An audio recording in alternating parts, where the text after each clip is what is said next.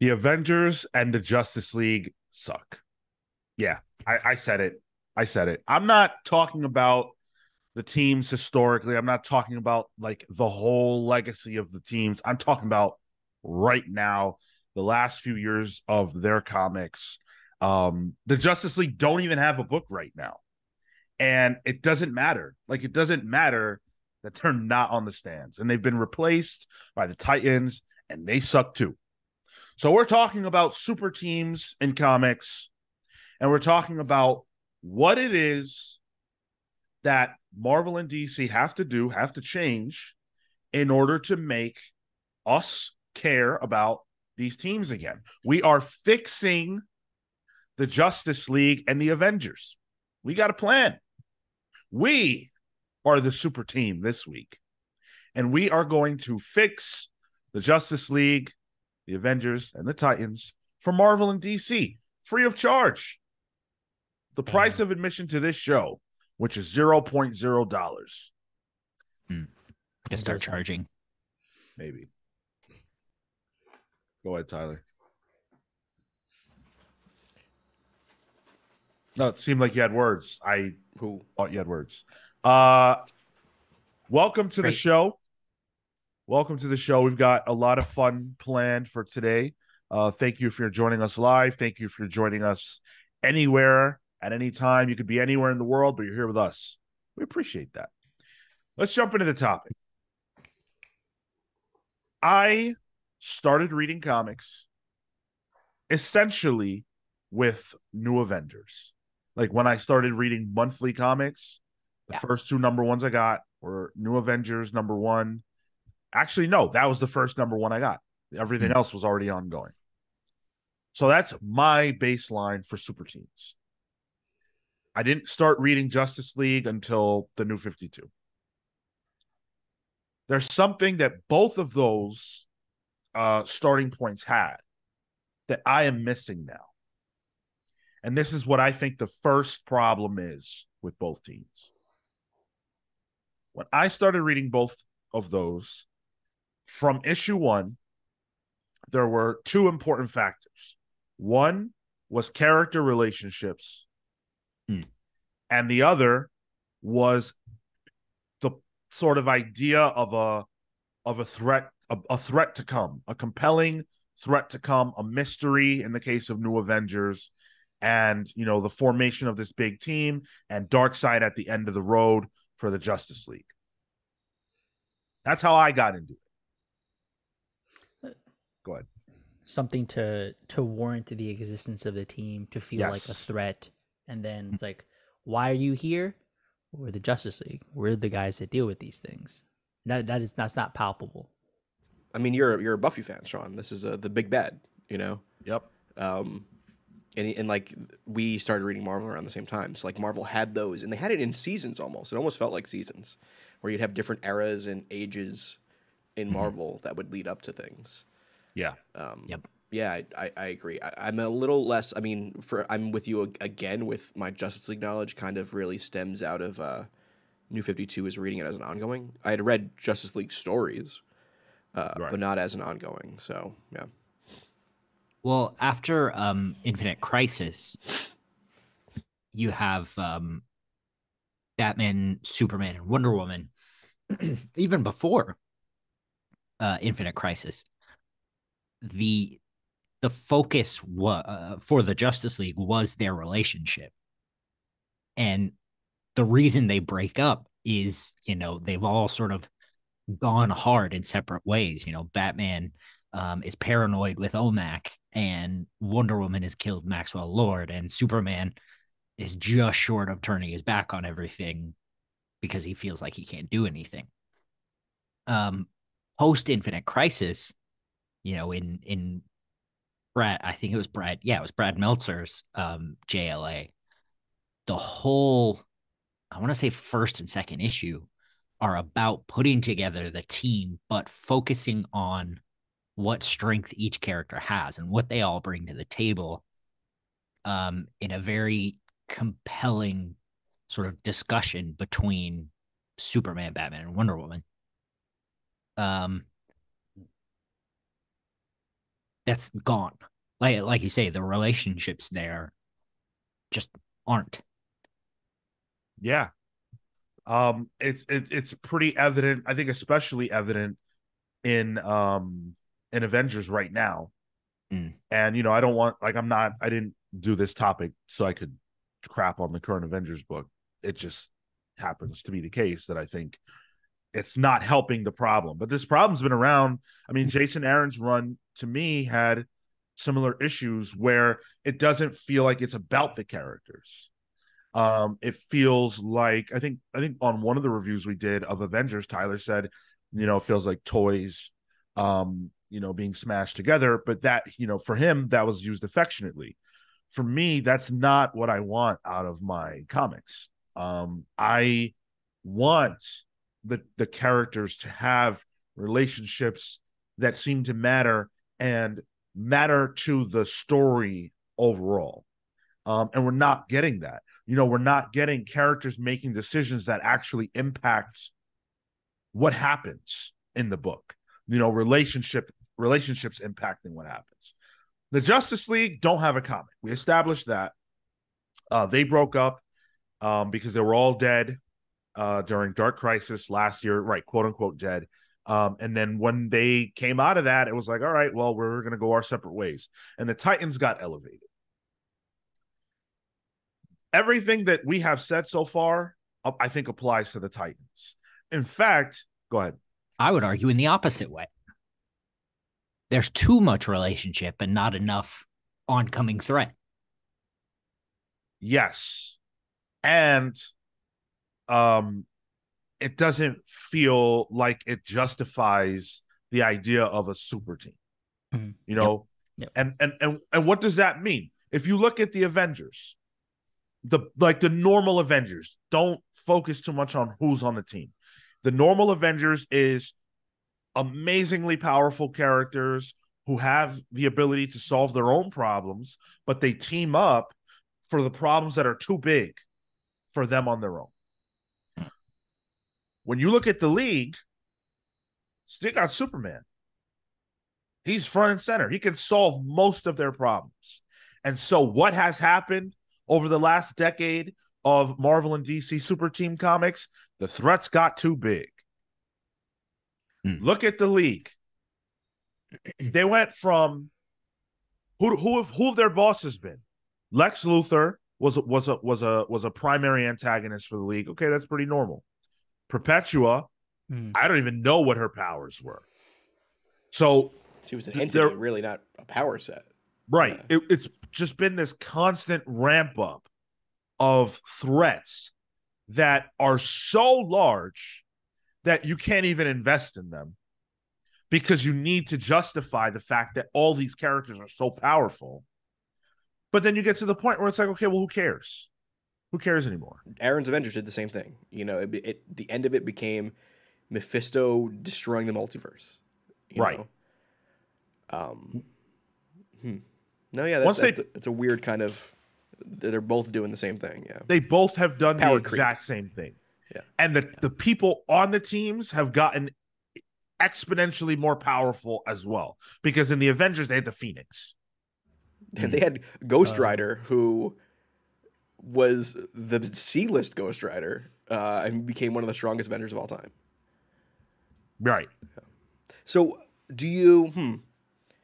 So is the trick to depower or lessen the power of the heroes or make their rogues gallery a little stronger? I think the trick is to make like a good example to answer your question is Hickman's Avengers. In Hickman's Avengers, the teams were pretty powerful, but Hickman found really clever ways to either make it so that their power was spread because they were doing different things. Like in Infinity, yeah, those characters were badass, but some of them were dealing with Thanos, which is really bad, and then some of them were dealing with a space war with the Builders or whatever their names were. So there was a lot going on.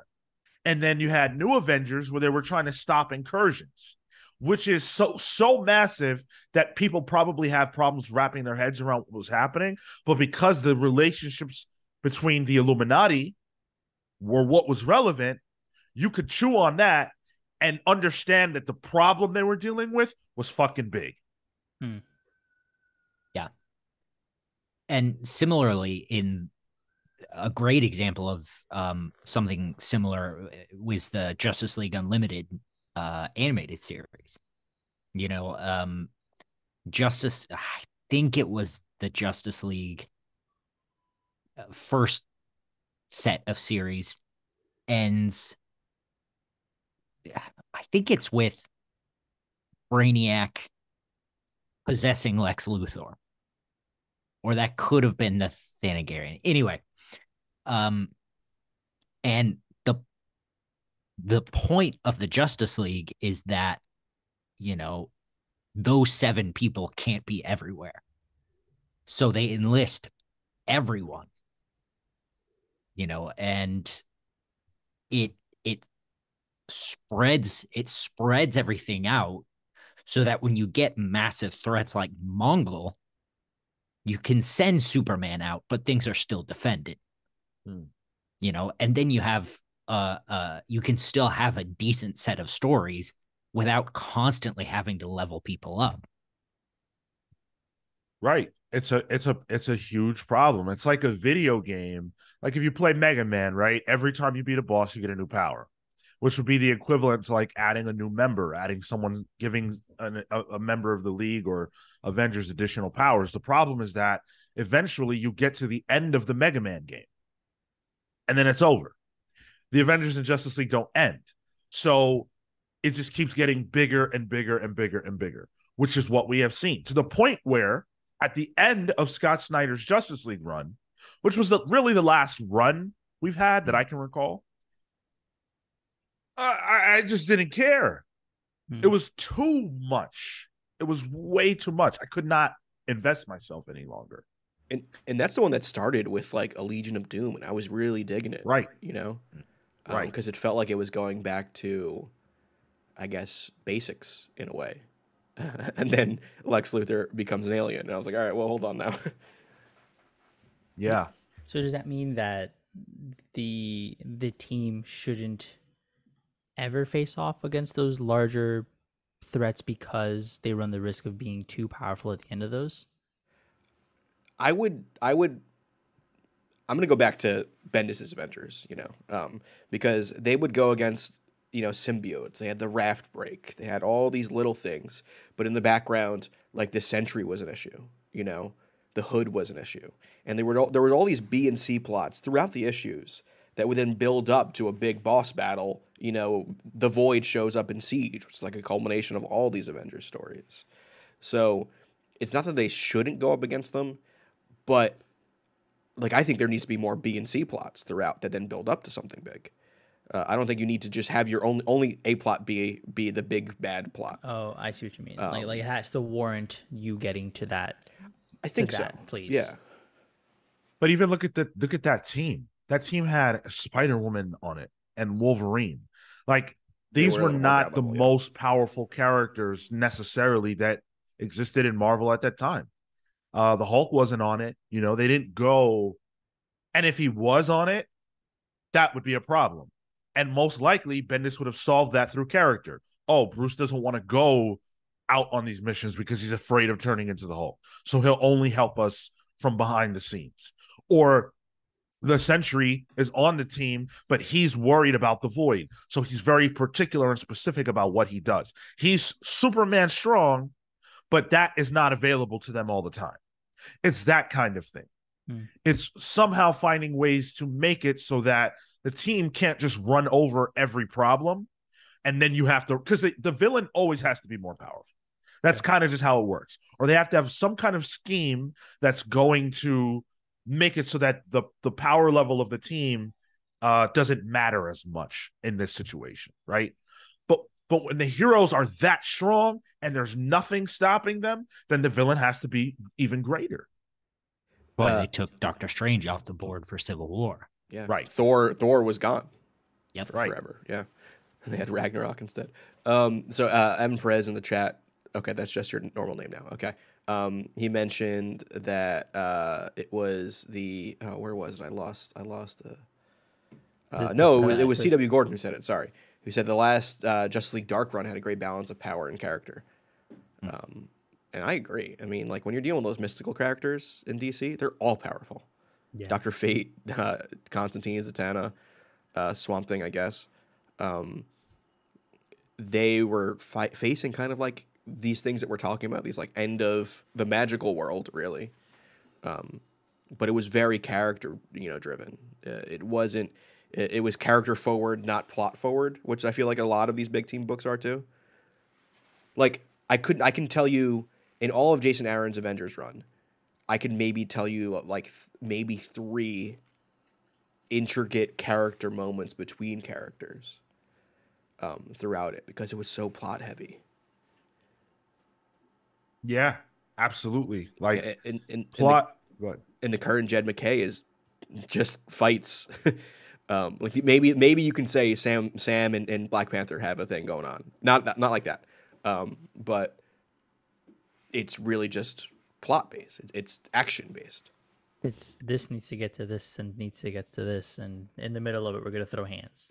Like and that's so that in particular was so just like telegraphed that it became frustrating and unenjoyable of a read. And it's not to say that there are even current examples of good team stories. I think Birds of Prey is a tremendous example of what we're talking about in the positive direction, where it's like, okay, there's a team of definitely capable heroes, definitely powerful in their own right, but this is not the greatest assemblage of powerful heroes of all time, right? The threat that's been established in that book is bigger than them. But the character work so far is making it so that I care whether they live or die. I want to see them succeed. And I know that they're going to have a problem doing that. I know success is going to be difficult to achieve for them. I don't have any concerns about the success of the Avengers 99% of the time. Current, I just know they're going to win. It doesn't matter how big you make the threat. These guys are insanely powerful, and nothing stands in their way.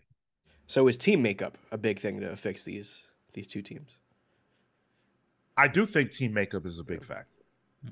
I think one of the things that these teams have been missing is the POV character. Like that's a thing for superhero big team books since like the Justice Friends, like the Super Friends. You had the Wonder Twins. They were the younger POV character that you would have. In a way, like in in Bendis' run, Spider-Man was kind of like that. He wasn't really young, but he was a new Avenger, So I think the closest person to do that was Naomi. Was that in Snyder's run? In Bendis' run. Okay. Justice League, yeah. Bendis' CW and Black Adam vehicle. I forgot about that, honestly. He did Justice League? Bendis had a run. Yeah. I couldn't tell you anything besides Naomi being in it. Remember the Shazam fiasco? I don't. Okay. Well, won't get into that. Yeah, I think there are a lot of factors into what is making these books feel unnecessary or just not connect. One of the things we have not talked about is how events play a factor. So when I started and everything like that, events felt built towards, and it felt like when you were reading the big super team books, you were kind of seeing like the seeds being planted for the events that were going to come, down the line. And it felt like, wow, I feel special, or I feel like I'm reading the book that everyone has to be reading. Like you get rewarded for reading New Avengers because what's coming next that's big is starting here. So everybody else doesn't know why this stuff's happening, but I do, and that felt great. Yeah. And it made those books a destination. Nowadays, it feels more like those books have to react to whatever the big event is that's coming, if there's even any connective tissue at all. And to me, that's super frustrating. Like, for example, Titans has Beast World coming up. I believe it's starting in November. Mm-hmm. Why? I don't know. I'm reading Titans every month. There's no seeds being planted that I know of. Does anyone know? Am I missing something? Just the big text telling me Beast World is coming. Or, Stay tuned. I mean, we got introduced to Dr. Hate, who I think is part of the story, but like none of that is known because I read the book. Right. Yeah. I feel like there was a big something in this last issue, but I can't speak to what it was. I think all it was Beast Boy being front and center finally within that story. Right? No, there was. I feel like there's a big orange thing. I genuinely don't remember what it was. I don't remember. But that's not good point, in and of itself. Yeah. Right. Yeah. To your point, I think the best it's doing is the Beast Boy stuff, but Beast Boy isn't our POV character, so it's not building anything. Shit, who is our POV? I don't even know in that comic. And that's the problem. All Beast Boy wants to do is put out fires in Borneo. And whine about what it means to be a hero. Right. Stop a bank robbery or whatever. Like Beast Boy was on the Justice League for Snyder's run in space with Starro. Like he knows how to be a hero. Like no, this is his first adventure. The team all can be those heroes, but they have to be put in the situation. They have to be given that chance, and they haven't been granted that because we have that upcoming event that we need to check off on for the box, and then from there maybe it'll spill out into something larger if they've thought that far up ahead. But that would be fine if Beast World is coming up, right? And Tom Taylor knows that, obviously. Right. In my mind, you've had 4 issues to seed that out. Yeah. And that's not what's happening. It's like, I'm going to tell whatever it is that I want to tell. And then when the mandated event rolls around, we'll just do that. And they do feel like mandated events. Look at Avengers versus X-Men versus Eternals AXE Judgment Day. We didn't get an Eternals event because they wanted to make an Eternals event. We got an Eternals event because there were films happening, Yeah. There's just a lot of there's so little synergy, but there's also enough where it ruins things. It's like the synergy in the wrong way. It's not strategic synergy. Like you could have made that work if you had when the movies are coming out, you have all that lead time. You can sort of plan these things out. So with that foresight, be able to connect it. I think it's fine to be able to try to connect those things. But the issue with AXE was it cut in between a really good run for the sake of, well, we need to really tie this in. If that had been done in a different way or just left to the Eternals versus bringing in the rest of the team, I think it would have been better received because it would have been smaller and more specific to the Eternals, which up until that point, really good run, had a lot of fun, and there was a lot to take out of that. But they needed to expand beyond the scope of whatever, beyond the scope of that book, because that was going to be of maybe more value to them. AXE Judgment Day content, actual story notwithstanding, because I didn't like that event, I actually think that's an example of a better event, a better Marvel event. It did have some level of buildup. I remember them building into it. Eternals had issues that were specifically dealing with it. The villain of that was not Uranos, not Thanos' granddad or whatever that was. Even though he was teased out in that Eternals run, I'm talking about what's his name, Druid, I think. Druid. Druid. Yeah. He was teased. Everything that happened in AXE Judgment Day, with the exception of the Celestial itself, the new Celestial, was built towards. Well, even the Celestial was, because that's where the Avengers were headquartered, and there was the other one. Yeah, that was the other one. Oh, gotcha. It was what's her face? Was it Cersei becomes or one of the Eternals becomes a Celestial at the end of it? Who cares? Yeah. I'm just talking about the big one that Iron Man makes with Sinister and all that. Yeah. Right. All the other stuff, the rivalry between the Eternals and the X-Men, all that was built towards fine. I got no problem with that. That, to me, that's how you should do events. You build towards something with characters that we care about, a conflict between them, not some shit that just came out of nowhere. A conflict between the characters that puts them at the center of it, and then you want to smash your toys together. Okay, cool. Give me a reason to care. And again, story notwithstanding, I felt like they gave me that reason. Not like Night Terrors. No, that shit was out of nowhere. Yep. The Dead Man event. They didn't even show Batman sleeping before the event started. Like, just show me somebody sleeping. I'll accept it. Yep. Happened off panel. So one thing, I was looking at like Avengers, and Nick B on Discord, gave us a little quiz during the week. It was like, do you remember who the Justice League lineup was pre-New 52? And like nobody could really get it right because Kong Gorilla was on there. But like the idea of like definitive lineups for a run are like in my head. Like I can tell you like Bendis' Mighty Avengers. I can tell you the Illuminati for Hickman's. I can tell you West Coast Avengers. Like they had specific weird lineups for certain things. JLI, Whereas now I feel like the Avengers is always going to have Cap, Iron Man, and Thor. And Justice League always has to have Batman, Wonder Woman, and Superman. It's because they're almost like it's like iconography where it can't really get outside of that and have fun and do new stories. Like I don't know of an Avengers book that's going to have a D-Man again, and I think that takes away from some of it because then then I can be like, oh, this was my Avengers team, My Avengers team is going to be everyone's Avengers team going forward now. Well, I think it adds a little nuance because you can appreciate the characters who maybe like get the bump up. It's like, oh, that was fun. Like they can kind of become almost that POV character you were talking about earlier, Tyler, where it's like, oh, I'm on the team. I made it. This is we're here. This is going to be the thing that I can attach myself to because this character's also on the come up. And there's stakes involved, Jack of Hearts can die.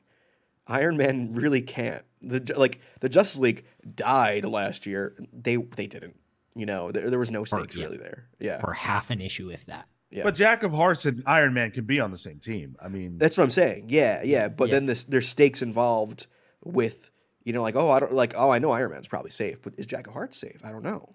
But I'm saying like Cap, Iron Man, and Thor can be on the team, and Jack of Hearts can be on it and die. Oh, you can get everything you want. Sure. Maybe I'm just tired of the same old. With these the part that I agree with Tyler is that it feels like they're not taking risk with cooler teams. Yeah. Dick Grayson Batman led the Justice League before the New 52. That's pretty cool. They're not, and we've talked about this a couple of times on the Pals Pulls review of Titans. They won't let anyone else level up. We can't get a next generation of heroes who are cool because Superman, Batman, and Wonder Woman have to have the spotlight. They have to have the Justice League in that spot.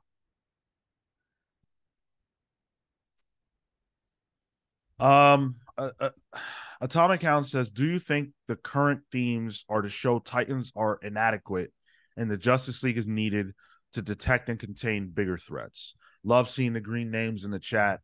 You guys are phenomenal. Thank you, Atomic Hound. I don't think that's what they're trying to do. I think that's what's happening. Yeah. I think that the whole idea was that this was the Titans level up. And this isn't this is the marketing, right? This is what marketing is telling us. They're stepping into the big spot. Yep. But Tom Taylor doesn't have the same agenda that DC has. And I mean, I don't think you have to look anywhere but the books to see that. There's just no way that this is what the level up looks like. No way. This is more of the same. And to the point that it's more of the same, they're telling two stories in the DC line right now that have already been told. Amazon's Attack, this is the third time that story's been told. Yeah. Beast World happened in Jeff Johns' Titans. Oh. What? Yeah. And it's also a repeat. It's like volume 3 or something. Like Oh, and C.W. Gordon brings up also the this Waller nonsense, building to some sort of dark villain or villain-based Justice League. Like that's also a twist that gets like a page an issue that doesn't progress and is supposed to build. That's the thing that's supposed to be like, oh, it's building to this thing, and the Titans are gonna have to fight Amanda Waller. Well, that's the thing. If if the Titans book, I've harped on this and I just cannot get over it. If the Titans book had Raven knocking out Trigon on the first page, yeah, and each issue, has them doing something substantially more than what they're doing, and then you've got the Waller tease at the end, you're like, oh, she's coming to cook. She's gonna, knock them off their feet. We're not gonna know what's going on. But right now, it's just like, who cares? Like, all we're waiting for is another event where DC is gonna make us spend $10 for a book. Sure. And one of the other things that like I guess I prefer, and I'm not one to normally say there should be more comics. I think there's plenty right now, but I do like when the Avengers and the Justice League have different flavors at the same time. I like when Justice League has Justice League and then Justice League Dark, because different flavors there. They can do different things in different separate areas of the universe, but then like you can lead to a cool crossover there. Mighty Avengers, New Avengers. And then also having, a team that maybe is like a Titans or a Champions to complement that with like a younger generation that can maybe, with the idea that maybe they can graduate upwards. I think having that ecosystem is really nice as well. That it's just non-existent. It feels like Avengers and Justice League. Well, Justice League doesn't even have a book right now, but I feel like Avengers exists just because it's Avengers and needs to. But that vacuum, that space is present now. You're right. There is no Justice League book, and they need to fill that void, and they're avoiding it. They're not granting them the opportunity, knowing the opportunity is right there. Honestly, I don't know why this Titans team isn't just called the Justice League. Because they're the Titans. I know, but I feel like that would also help drive home like, oh, they've leveled up a bit, But then how do you solve the problem of the fact that they're not the Justice League? They're literally not. The comic is boring, yeah. But no, forget that. They're not the Justice League. And then if you call them that, whenever the actual Justice League comes back, these guys will be the pretenders, and eventually their book will be called Titans again. And I think that's a bad look for them. I think all they had to do was just make this feel Justice League level. Yeah. That's it. Yep. And they just haven't done that. Young Justice League? No, they're not young. They're 25. They're not young. That's regular adult Justice League. The Justice Titans. The Titan League actually sounds interesting. The tax-paying Titans.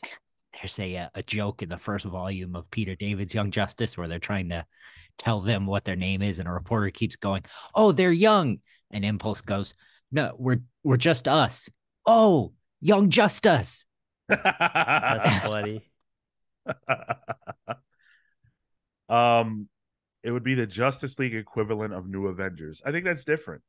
New Avengers had, traditional Avengers members on it. And part of the story was that they were introducing people who were new to the Avengers, and how weird it was that, like, oh shit, Spider-Man's here. Oh shit, Wolverine's here. What the hell? Like, that was a part of the story. To me, and again, I had no context at the time, but they didn't feel like the B-list team. They just felt like the new weird formation because some people were off the board. We've talked a lot about the problems. Let's talk about the solutions. What is it that we think Marvel and DC can do to bring back interest to these two teams and make them, relevant of their name again? Because I think they can do it. I don't think it's that impossible. I'm gonna have a boring answer. Marketing. Like, put money towards like announcing this. Like, I harp on those silhouette marketing campaigns that Marvel used to do to kind of release their team lineups for stuff. But like, that stuff got me hyped, Like once a week you get a silhouette and they'd reveal, that you get it on Monday and they would tell you who it was on Friday. And then you have a team at the end, and then it's a big deal. It's like, oh, this is a really cool team. I think the last time Marvel did it was for Savage Avengers, like a year or two ago. And you know what? Maybe read the book. I probably would not have read that book otherwise, but because they slowly drip fed me the team lineup, I was interested in it. And actually, it was a pretty decent book too. That sort of feels like a longer term solution once the books warrant their existence, because I feel like word classy, DC, call me up. The quality right now of the individual books are, I feel like, the issue. They're weak. They don't draw people in. Like, you could do that marketing, but once you get people at the door and it's like, oh, what's going on here? I don't understand, or this isn't warranted, whatever it might be. I think that's the part that probably needs to get solved first, is how do you make the books feel like a unified front? And from McKay's end, how do you get them to actually interact together versus separating them and having to figure out their own issues? And then on let's say the Titans end, or even the Justice League, get them back in play, make them feel relevant, or at the very least distinguish them from Titans, because again, that marketing has told us that they're on the come up, but it doesn't yet feel that way. So I think you need to actually address what you want these individual characters and individual teams to do longer term, so that you know how to address them and how to play with them in their sandbox in the short term. I agree with Amin Perez. I'd love to see another breakout or origin. Something massive happens that forces heroes to join, and then you have your lineup after a few issues. This "We Are the Justice League because we say so" is weird. I agree. I think there are a lot of ways to start a super team book. I think, you can do it however you want, but the idea that like these characters are coming together out of a need makes a lot of sense to me. I think it particularly worked during Breakout because of the fact that the Avengers were disassembled. And you can get that kind of thing with Justice League. You certainly can't do that with Titans. They're an established team that constantly works together. At least you couldn't do that now. Like, that wouldn't have worked for now. But you could do that with the League when it comes time for that. You absolutely can do that with the League. I think that these teams have to be established alongside a need. It's not the same as launching a solo title. It's just when it's a Spider-Man #1, these are the continuing adventures of Spider-Man.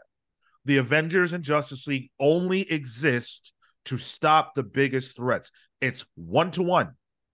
Big threat, League. 1-to-1. It doesn't, in my mind, it doesn't work any other way. Oh, hey, do you guys want to form a team? I was feeling like we should just form a team. Like, Kale, you want to form a team with me? I was a part of a team last week, but I guess this week I can probably, I don't have anything going on. Let's form a team. Yeah. So you don't want a Justice League book that comes together like a podcast? No, I don't. Well, hey, listen, I'll have we were formed out of a need. That's fair. Well, there was a call to action, that's for sure. That's right. He and I were literally like Captain America and Iron Man, looking at a list of names. I'm not even joking. That is exactly what we did in his room. Yeah, I think that that's a part of it, but it's not the whole picture. It's not the whole picture, but I think a part of it is team need. There has to be a reason. And they has to build as well. Like in the year of our Lord 2023, these two books, Justice League and the Avengers, have to be anchors for the line. Yes. They just have to be. I think there was a time where that wasn't true, but we're not there anymore. Bendis made that happen with his Avengers, and I think it reflected on the Justice League as well. And I think Jeff Johns and the people who came after him have done their best to make those two teams anchors. So you have to come at their story with a big overarching plot. You know, the fact that there's no ongoing story featuring the Avengers and the Justice League that's going to change the world is, you know, nuts. Yeah. Captain Marvel said, "Oh, we're not cops," in the first issue or whatever, and all they've done is be cops. All they've done is react to I don't understand. That was so weird. Patrol the best city. issue was when they were just doing normal Avenger stuff, like Sam was helping a guy stuck in an oil tanker, you know? Yeah. Yeah, that sounds like putting out fires in Borneo to me. But I just think the Avengers should not. There's other heroes to do stuff like that. They should be fighting the big. It's to me, the Avengers and Justice League are event books, in the sense that that's not the place to go if you just want to read stories about Cap. That's the place to go if you want to read stories about all of these people together fighting the biggest threats that exist, and not necessarily ramping it up to perpetual levels. The Justice League or the New Avengers fought Magneto. He's pretty powerful, but he's not, the living tribunal or whatever. I think that you can find ways to make characters that they would normally fight relevant and effective. The Avengers have a great roster of villains that they can fight against. The Justice League have a roster of villains that they can fight against. You can create new villains that they can fight against. But there has to be a reason. Do you think in that case it makes sense to maybe still have the Avengers and Justice League on the stand, but at like a lesser frequency, because maybe it warrants having them only as events ramp up, as those forces who once individually they can't beat the villain, then they sort of come together?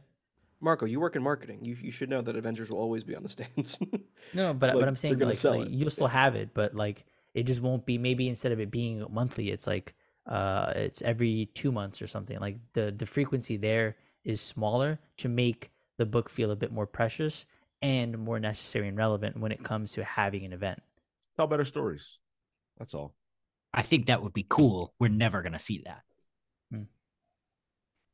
I mean, one potentially good thing is that the Avengers at least have a new group editor coming in with Will Moss, because Brevoort had been the editor of the Avengers line since what? Pre-Bendis? Yeah. So at least, hopefully somebody's got some new ideas that can work going forward. But we probably won't even see the fruits of that labor until maybe summer of next year. But you know what's funny? All the solutions that any one of us really has said have all been things that have been done. Everything that I have said personally is stuff I've already read. I don't think that a reinvention is required. I think it's just doing the things that have proven to work. I feel like Aaron's run was fan fiction that lasted for years, in the sense that it didn't feel like these stories were being told to propel Marvel forward, or to propel the Avengers forward, or to say something interesting or special about the Avengers, or anything like that. It felt like Aaron just really, really likes, Phoenix and Odin, and it just got so bizarre. And I think that there does need to be more editorial oversight to say, maybe we don't need that. I think it has to be highly controlled. I really do. I think it has to be controlled, and I think it has to be tied into, propelling stuff forward. What's the point otherwise? Do you think they should bring back the architects? Oh, like the creative architects? Yeah, not like a character, like an actual almost writer's room style structure to these, I guess, tentpole books. Yep, absolutely. I agree. Maybe less straight white dudes in the architects, but I think the concept of it is good. Civil War happened during that era, and that wasn't even Miller's idea. He's just the one that wrote it. Yep. that makes sense to me. These books are too big. There's too much writing on this stuff to just say, okay, Jason Aaron, and not to pick on him, anyone. Okay, go do whatever you want to do. Have a blast. You know, I think there's a lot writing on it. I think their success is paramount. What are the components of a good story for the Justice League and the Avengers? I think it's actually pretty easy. it's deep rooted character relations between members and a big bad that kind of brings them all together and causes contention between them. I guess I'm thinking of like, let's say they beat the big bad, right? Let's say they come out of that. Now you need to continue this is Avengers number 23 coming out of whatever. How do you tell a good Avengers story coming out of an event? Like, how do you keep that going in those like lulls? I truly don't think that it's any different than any other form of storytelling. I think that ensemble storytelling is similar across the board. If they've beaten the threat, okay, there's another threat. Maybe it's time for a refresh. All right, guys, I put my time in. I was here to defeat Thanos. I accomplished my mission. I got other shit to do. It's like a manga, Marco, like a beach issue. Like you get like a little. I literally just sound like I advocate for the beach issue. I advocate for the swimsuit issue of Avengers and Justice League. But we've done that. There are cool down issues that are great issues, even in like Bendis's run, you know. And sometimes those are necessary because usually those also refresh the teams. I think refreshing the team between big bads, I agree, Sean, is kind of a big deal as well. Because then you can tell new stories. Which, again, something we've seen 100,000 times. Like, I didn't think of that. You know, that's just what I've read before. Non-binary bomb says, what if they made Avengers Justice League into anthology comics, monthly books with different creative teams to tell the most epic pitches anyone in their creative house has to offer? I think that could get messy. I think like that could work as an offshoot book, but the main title I think has to have consistency of voice, and a larger, story being told. That's actually being done right now at DC with Brave and the Bold. Like, it is an anthology story with like Justice League level characters just doing their own things with different creative teams in smaller chunks. Actually, very good book too. I kind of slept on, but I agree. I don't think it could be the tent pole because what's it holding up at that point? Nothing. Unless it's designed by an architect who has a guide for it. You know, I think like Sean said, especially if you're going to do something like that, it would need to be, very heavy-handed editorially so that it's still pushing things forward in a certain direction. Don't we complain about that when we have those things? Always. Dog, we're comics fans. We complain about everything. Complain about what exactly, Marco? Like about the need of that oversight and the need of the heavy hand on occasion. I am a big proponent of editorial oversight. Editorial mandates to tell specific stories with no creative input, that is frustrating. But you need someone to oversee the books and make sure that what they're doing ties into the needs of the company. If like how did Jason Aaron's Avengers materially help Marvel overall? It didn't. It felt like Blade was in it. Yeah. It felt like, hey, Aaron, you're a legendary top tier creator. Do whatever you want to do. Just go for it. And so he decided to make Khazar a Herald of Galactus. Okay. And who's going to remember that in 5 years? Like who? I don't know. Maybe that's unfair, but that's how I feel. Who's going to remember that in 5 years? The litmus test is whether or not Hasbro comes out with an action figure of it in 5 years. So we'll see. Hasbro. I don't think that's a litmus test at all. They're gonna do it. Look at the X-Men books. That needed it needed tighter. It needed to be tighter. Somebody needed to pull the reins in on those books. I think editorial oversight is fine, but if the editor's bad, well, then it's bad. Yeah, I do want to say, by the way, as we ramp down this conversation, if you guys see any comments that are worth picking out, do so. Hit that like button if you haven't. Smash it. We've got a themed draft today, a very appropriate spooky draft today. So we're gonna have a lot of fun with that. And we've got a lot of other fun things coming. So let me see those likes. If you were listening to this on a podcast platform, smash whatever the equivalent of the like button is. We are here to have a good time. You know the drill with this show. I have one more question for you guys. Avengers ends tomorrow, right? DC announces a new Justice League ongoing for next week.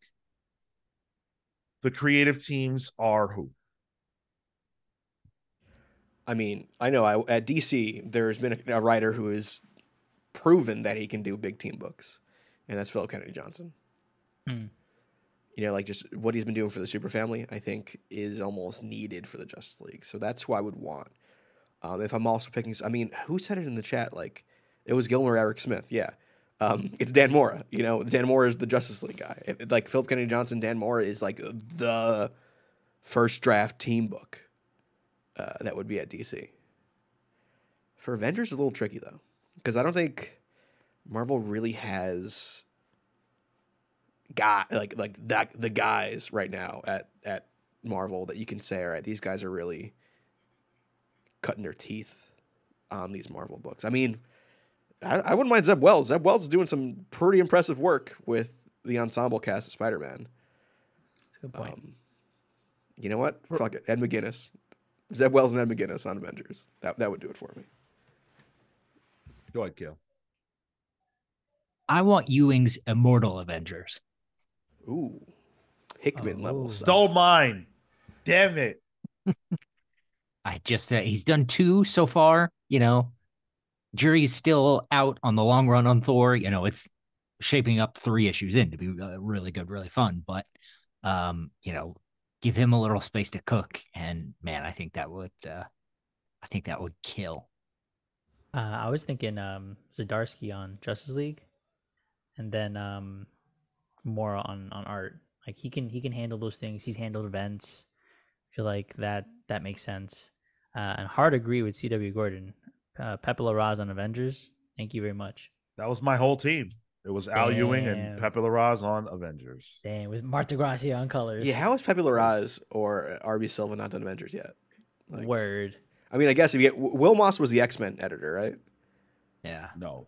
Jordan White. Oh, Jordan White. Okay, yep. Got it. I think Will Moss might have been Spider-Man, actually. But let me present this question quickly. How much do you think the art affects a big run on Avengers and Justice League and its success? Because so I think it was Marco said Zdarsky, and my immediate thought was, well, let Jorge Jimenez follow him onto Justice League. Oh, I don't know how I feel about right. That in my head, that was my exact reaction. Really, so I I'm think wondering, Jimenez is a great Justice League artist. Would be, at least. His art's a little fast and loose for what I feel like is a Justice League book. Like I think it needs to be tighter with cleaner lines and form. I think he's a great artist, but that's a good question, Kale. He did do Justice League though. That's the thing. He did bits Snyder's and pieces with Snyder. Yeah. But I guess my point is, what do we remember from that? If you ask me, the spot of the writer and artist of Justice League and Avengers should be reserved for the biggest names that the company can offer at that time, because it's the biggest book the company can offer at that time. So, I mean, maybe you would say like, oh, well, is Al Ewing really the biggest writer Marvel has? I think he's in the top 3. I think so. To me, he's number 1 as far as like me enjoying his work. But in terms of, you know, notoriety and overall opinion, I think he would be in the top 3. And then if you're talking about art, you go right to Pepe Larraz. And then on the DC side of things, who's bigger than Dan Mora or Jorge Jimenez? Those are the two biggest, maybe two of the biggest in comics. But you go right to them. And then from a writing standpoint, I think the common opinion would be Joshua Williamson. I like Philip Kennedy Johnson more. I think that's a more interesting idea. Yeah. But Joshua Williamson would be the guy. Honestly, bring Williamson to Marvel to do Avengers. Like, I think that could be a breath of fresh air altogether. Well, that's not going to happen. I thought we were talking, he's okay. Exclusive. We're not cross-pollinating. It's not possible. Is he exclusive? He ain't doing no Marvel work, right? That's fair, yeah. Yeah. So I think that there's a lot that Marvel and DC can do to fix this problem. To be honest, I think if they listened to this podcast and they took some of the things that we have said to heart, things could get better, and I'm sure that they've got great ideas batting around in their own heads. I hope that the Justice League come back with a vengeance. I really do. And I hope that whoever they pick after Jed McKay knocks it out of the park. But as of right now, the state of super teams, if that's what we're here to talk about, is that it's dire. But I don't think that there's any reason to have larger overall concern about where things are going. I think they'll be okay. Yeah, eventually we'll get the right team, you get the right creators, you get the right premise. Like it's bound to circle back. Yeah. So, like we said, Williamson on Justice League, I'm out. Look, I mean, I get that. I it's not even necessarily what I'm looking for, although I wouldn't mind it. I don't think I like Williamson a lot. But that would be, he's the top guy. The fact that he didn't get it after Dark Crisis is mind-boggling. Just because there's no league, yeah. Yeah, but like usually that's trajectory. Like, oh, you're going to be writing the event. You get to write the follow-up that you're setting up in the event. And he didn't, which was weird. He got to write Night Terrors, though, so. Yay. It's time for Kelly Thompson's ascension. It was time 5 years ago, too. Like when a similar conversation came up on our Discord, I threw her name out. Because I think Kelly Thompson is ready, and I think Kelly Thompson is proving that on Birds of Prey. Yeah. Granted, I think I'd rather see her Avengers, but point stands. Yeah, Kelly Thompson's Avengers would be a physical day one purchase for me. And when I brought up Kelly Thompson, somebody said, "Oh well," and Al Ewing. Someone said, "Oh well, they've both had their shots at those books, and it wasn't great, or it was like it didn't feel epic or whatever." And I'm paraphrasing, but I think that was years ago for Al Ewing. He wrote New Avengers. It was post Secret Wars. It wasn't very good at all. It was actually one of my least favorite books. That's the Squirrel Girl one, right? Yes. Yeah. But that was a very, very, very different time for Al Ewing. It wasn't the main book. Yeah. If Kelly Thompson and Al Ewing knew they were writing the primary Avengers or Justice League book, they'd kill it. He also had Gerardo Sandoval on that book too, which was not a match. Those two, yeah. So I think the creators are there. They have great creators. I think it's just up to the brass to put these teams together, assemble them with a need, assemble the and Avengers? They will avenge. Yes, in the Justice League. Yes, exactly. If you are enjoying the show so far, I have two things to say to you. One, we've got a lot more to come, and two, there are a lot of ways you can show your support. Super chats are open. If you're watching us on YouTube and you want to get a highlighted comment and let us know you're into this, you can join us on the channel membership, which we just launched last week.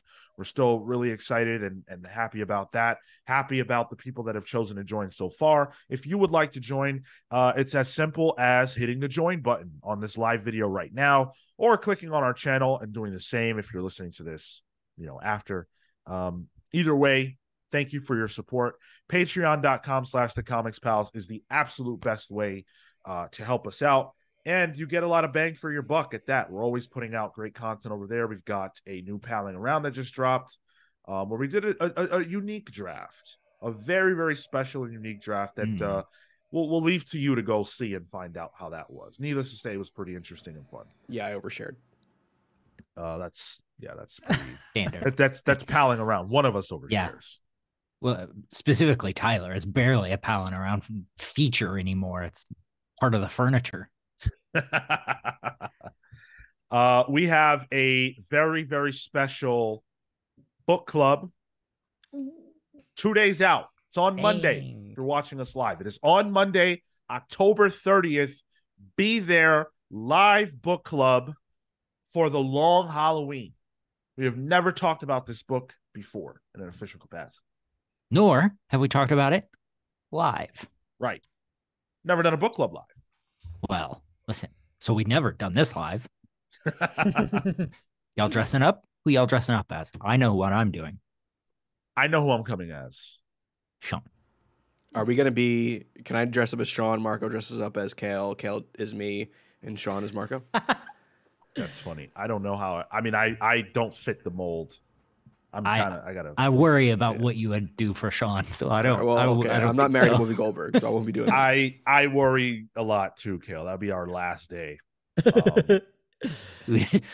Kyle's production would go in the toilet quick. So yeah, that's gonna be a lot of fun. We will do it 6 p.m., 7 p.m., something like that. So you'll find out officially what time here in a few days, or in a couple of days, whatever. So join us for that. Join our Discord server where a lot of conversations are happening all the time, spinning out, sometimes even into the show. So you're going to want to be a part of that. I think we have the best community in comics. Whether it's true or not, I want to say it. So it's true here. Yeah. Exactly, Marco. There was a comment we got actually that I just remembered. It was interesting. So I want to read it. Let me see if I can pull it up real fast. Because it just came in today. On YouTube? Yeah. So it says it's by SCA 8217. It's long. I'm going to try to paraphrase it, but it's really interesting. Comics need to go back to their roots of marketing to children, not to grown adults. It was a bizarre market since the 90s and 2000s where comics moved their focus to grown men, with young readership being the afterthought. That was never the goal of the medium to begin with, but trust American corporations to bastardize the medium for profits, milk it dry, and then leave it to die. I don't know if societies go through periods of infantilization, but Western mainstream culture is now highly infantilized, and hordes of middle-aged people in Western societies engaging with overindulgence in comics, cartoons, video games, toys is a massive problem. These adults have many options and disposable incomes for a lot of easily consumable media, of which books and comics are probably the most time-consuming and therefore sell the least. Tanking comic book sales is only a symptom of a larger social issue, and it is a big issue. He wrote you a manifesto. Jeez.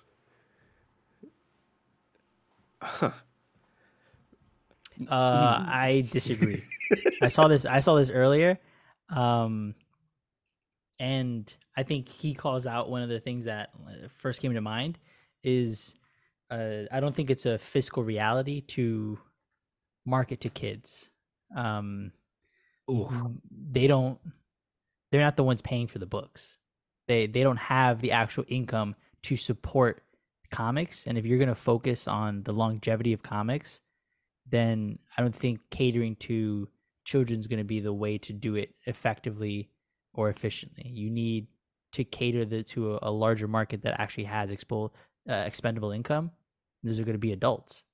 Well, I mean, middle America is lessening child labor laws, so I think they'll have money soon.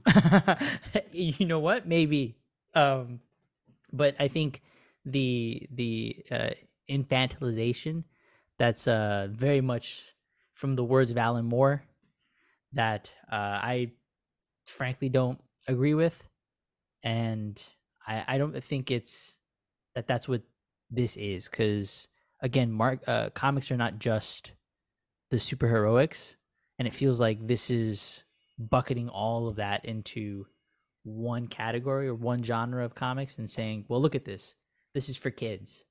And I mean, if that's the case, then any other medium has a similar, or has to have a similar sort of output. Then, you know, movies must just be for kids because you're escaping into some sort of fantastical world. Books have to be for kids because you're like, I don't think that logic makes sense, because then you're denying access across the board and for anybody who picks up a book or for who writes a book. I think it's a very narrow view of comics. Yeah. Like, I think, sure, maybe superhero comics might have been, you know, I think of, you know, the guy in Watchmen reading it on the newsstand. You're reading, you know, Curse of the Black Freighter. But like, there's sci-fi comics at the time. There was Western comics at the time. There was genre at the time that appealed to anyone, really. I think it was more of a, not a medium for children, but a disposable medium. It was kind of lowbrow in a way. Where, you know, you get this, you know, piece of really horrible piece of paper stapled together, and you read it, you get a little fun out of it, and you throw it out. I think that's the real core of it. Like, we have, like, comics exist in newspapers, comic strips. Kids aren't reading those, really. Those are more for adults to read as they're going through a newspaper. So I think that's a really narrow view. I'm also confused as to why you're watching a comic book YouTube channel at the same time. But whatever. Yeah, and I think that, you know, they can be both. You know, Archie exists. You know, those digest versions of, you know, Miles Morales comics should exist. I mean, Sean, you have there was like a Miles Morales like picture book you got that was sort of comic booky. Those exist, so you can have your cake and eat it too. These corporations have tons of money; they can make more than one for more than one type of people, type of person. So That's a great point. I am tired of this perspective, and I say that with respect to the commenter. I appreciate your opinion and your comment, but this is bullshit, because what is it? So that men, or, you know, adults in general, aren't allowed to enjoy things lest we become man children. There are highly successful people all over the world that enjoy toys, that enjoy comic books, that enjoy manga, that enjoy, you know, all sorts of things. I don't think that it's infantile to enjoy them. That presupposes that the only people who are allowed to have fun or enjoy colorful things are children. What is left for the adult?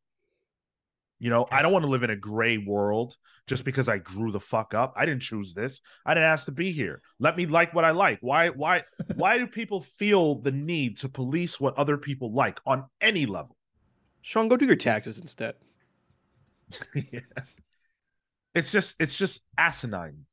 And I know this is coming from the school of Alan Moore. Like, this is a core Alan Moore opinion. I just don't think it's right. I just don't. And quite frankly, I look at the comics that Alan Moore was writing at the time. What children were these for?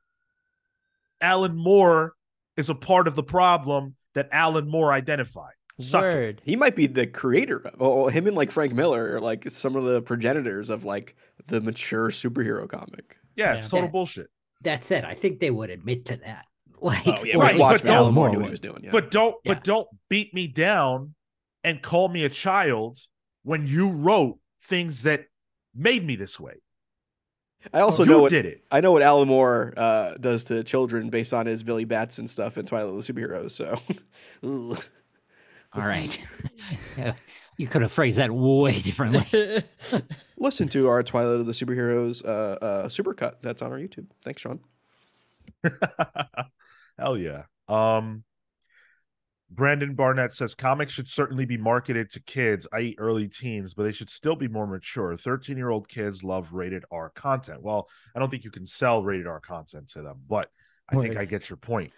I don't think that there's anything inherently wrong with comics being primarily marketed towards adults, because of the fact that, first of all, look, this is a huge conversation that I think AH is right, probably deserves its own space. But the fact of the matter is that comic books would have to exist. And by the way, that's a super generic word, comic books, right? When people say that, In this case, they're probably talking about superhero comics, because I highly doubt they're talking about any of the incredible creator-owned books that exist on the market. You want everything to be marketed towards kids? That's not happening. But even putting that aside, if we're just talking about superhero comics, why? Why? I don't think there's anything wrong with having books for kids, absolutely, but it's no longer the days where you're a kid and you're being dragged along to the drugstore by your dad and you beg and whine for a 50-cent comic, and so he can throw you a couple of shekels so you can buy the book. You want to buy a comic book, kid? Give me $5 to give to the cashier. Go work for that $5. Comic books are too expensive to market to kids. And if they weren't, they wouldn't exist anymore. Kids have iPads. Like, yeah, those days are done. Yeah. They're dead. Shout out to Chillmonger. Forget adults or kids. Comics are marketed. I don't disagree. Yeah, bro, he's not wrong. James Gunn doing all the marketing for DC Comics right now. Well, when you have all of your creators having to go and push their own books because they don't get an extra page in whatever issue of something, like, that sucks. That's funny, Hendrik Perry. Read Watchmen and V for Vendetta when I was 12, and I promise you I definitely told people I understood it. For real. Like, come on, let's be real. This Alan Moore is one of the greatest creators of all time, and I respect the hell out of him, especially after the Twilight of the Superheroes thing we did. But there are times when he's full of shit. And in this case, this opinion is just one of them. I'm sorry. You can't contribute to a problem and then complain about the problem when you created the problem. It's that meme where the guy's at Subway and it's like, yeah, your sandwich sucks, bro. You created the sandwich, you know. Anyway, that was a little divergent, but I just needed to talk about that because I couldn't stop thinking about it. Love a soapbox this morning. It's good. Yeah. Well, we have something to present to you all that I think we're all excited about, which is the final installment of the Countdown series, the top 5 Batman Countdown series. The 5 Batman books Marco's read. Yo, hey, whoa, okay. The 5 Batman books that Marco thinks are the most decent. Are the most fine. And you know what? Frankly, I'm not excited about number 1. I believe you. Number 1, Tom King's Batman Swamp Thing issue. Hey now. Mitch Gerritsnard. Hey, that sounds pretty good. I mean, I'll start. Go ahead, yeah. Fucking do it then. My number 1 Batman book is... Ow, fuck. Ow, Spencer. Okay, I'm so sorry. Ow. No, go away. The suspense. Dude, were you beating up your cat? He just did drum roll on his cat, by the way. And then he swiped at me.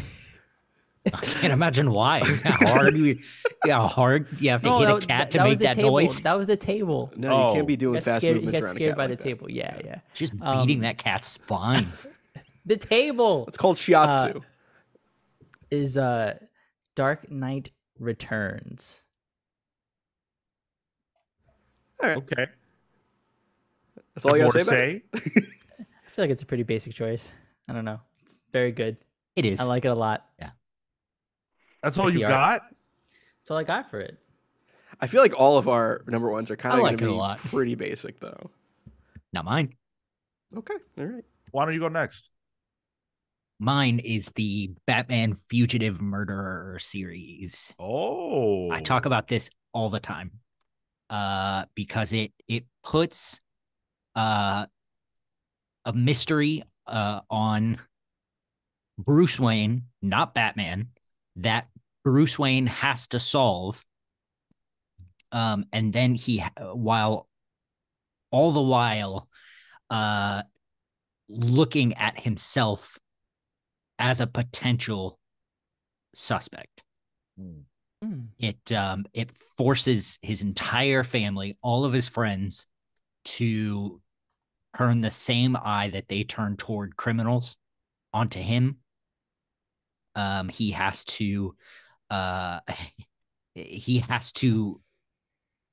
this is the first time I saw this in a way that really made it work. He has to lose Bruce Wayne to fully become Batman and let himself put together the pieces of this mystery so that he can come out on the other side. And it's also got one of the things I frequently complain about within this drive to succeed. He neglects and isolates himself. But what this does is it makes everyone else fight harder for him. And then when the chips are down and he's just about to, go off the cliff edge, they're there to remind him, no, we're a family. And you may do a lot for us, but we also do things for you.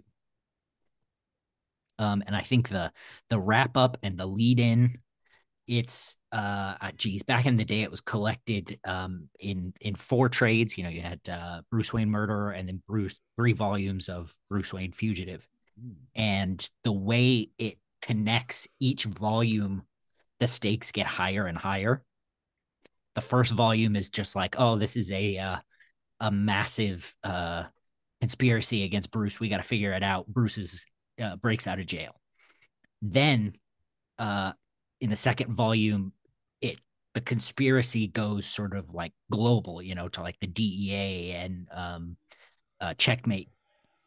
And then it gets bigger to, like Deathstroke and Lex Luthor level villains. I think it's a tremendous run, and I will talk about it until I'm dead. Who did that run? Cal, do you know? Brubaker and Rucka. Whoa. That's yeah, that's right.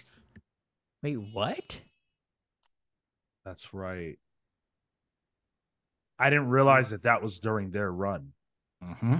I was reading Gotham Central, which is this is pre Gotham Central. Then, I think it's pre Gotham Central, Yeah. but I would bet it's what kicked off Gotham Central. That makes sense. Yeah. Wow. It's a good pick. I have not read that, and the way you laid it out, I feel like I need to. So Highly recommend it. that's awesome. A really unique number one, or like number one Batman book as well. Yep. Mine is not unique. It is Batman Year One by Miller and Mazzucchelli. It's just great comics in general. It's some of the most iconic Batman panels of all time, like him at that dinner where he's in the smoke and, he kind of just like lays down the law for all these mobsters and stuff. And the fact that it's Year One, so it's not really like Batman Rogues Gallery. It's really, just the crime bosses of the world, and it has like the origin to Catwoman in it. It's just I can read Year One like over and over again and still find new things to love about it. And also it's not long, so it's an easy read. But yeah, this is just I know it's like the choice, but I can't pick anything else over it. It's just so good. A great book. And again, like another quote unquote basic answer, but I think basic makes sense. There's a reason why it's so good. It's the blueprint for a lot of comics, Absolutely. Blueprint for a lot of creators. Please, how much of that has factored into like every Batman movie we've ever seen? Yep. Most of the new Batman books, it's just so ingrained in Batman because of how important and special that was. And by the way, if you want to share your picks with us, please do. Love to see it. A lot of you doing that in the chat. Yeah. We're up to number 1, but if you haven't been following along with us, share us your whole top 5. We love it. And we have a Batman countdown thread in the Discord if you're so inclined. Yeah, absolutely. Pops off every week. Wow, Batman Eternal. Someone chose Batman Eternal. That's incredible. A nice light read. Yeah. What Batman the Imposter? Wow, you guys are well read. Amin Perez chose No Man's Land. I still haven't read that. I wanted to, but when I wanted to, it wasn't available. Like it just wasn't collected. I've never read No Man's Land. It's literally the precursor to Batman Fugitive, but I've never been able to find the whole thing. Huh. Before I give my number one, chat, specific to the live chat right this second, get us over 30. Let's do it. Let's get us to over 30 likes. I know we can do it. Let's hit that 30 mark so we can do this incredible draft, this spooky draft. It's going to be a lot of fun. Super chats are open. We're having a good time here. My number one pick is not a surprise. Oh, No one at all should be surprised by this. It's the most obvious me pick ever. My number one pick is Batman RIP. This is to me, this is the apex.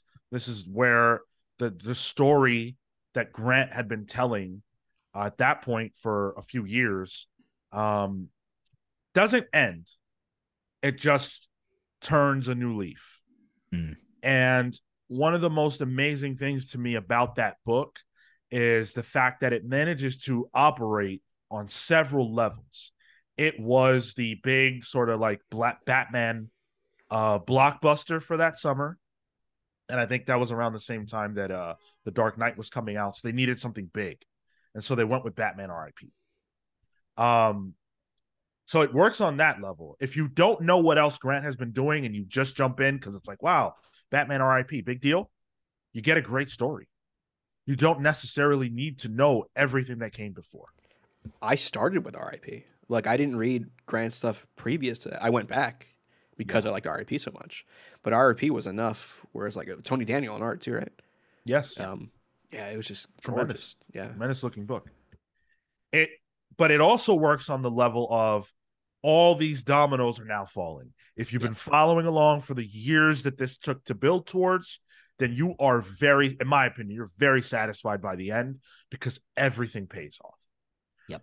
But then it also works on the level of being a future, of setting up the future of Batman and where the character's going to go and battle for the cow. And it led to us getting Dick Grayson as Batman, which is one of the most important things that happened in the mythos of Batman in the last 30 years because it changed the game. It reminded people that other people can wear the cowl and you can love those stories and they can be great as well. And it set Bruce on a completely unique journey that we'd never seen before with the return of Bruce Wayne, which is divisive, but I love. So for me, overall, RIP is a complete special Batman story that changed the game for the character. It also operates on a level, and C.W. It was Gordon, yes, points out in the chat that alongside the Black Case book, Grant Morrison was also working on things that happened, in the 60s and 70s and, silly years of Batman. Grant was working on making those things relevant at the same time. So Grant is just working, in a full circle with RIP. Insane. It really is. It really is unbelievable. Yeah. And, those things that you're talking about, like Batmite is present in RIP for a bit. We obviously Zur-En-Arrh's there. So, but those are concepts from, decades prior stories that somehow feel appropriate. So when I talk about magic in comics, which is something that I bring up, frequently, that's what I'm talking about. It's the most magical Batman story of all time, if you ask me. Well, Atomic Hound says his number one is the original Demon's Head saga, the first appearance of Talia and Ra's al Ghul and their epic sword fight in the desert. Nice. Sword fight in more than one way. Yeah. Yeah. In Detective 411, Batman 232, 235, 239, 242 through 244. That's awesome. I haven't read that. It's great. It's great. That's our top 5. That's our Batman countdown. So hopefully you guys enjoyed that. It's been a lot of fun for me, and I think we'll do these again. I think we'll do another one. Join us next week for our top 5 Swamp Things. Oh God, literally, you're taking my jokes. That's wild. I see it.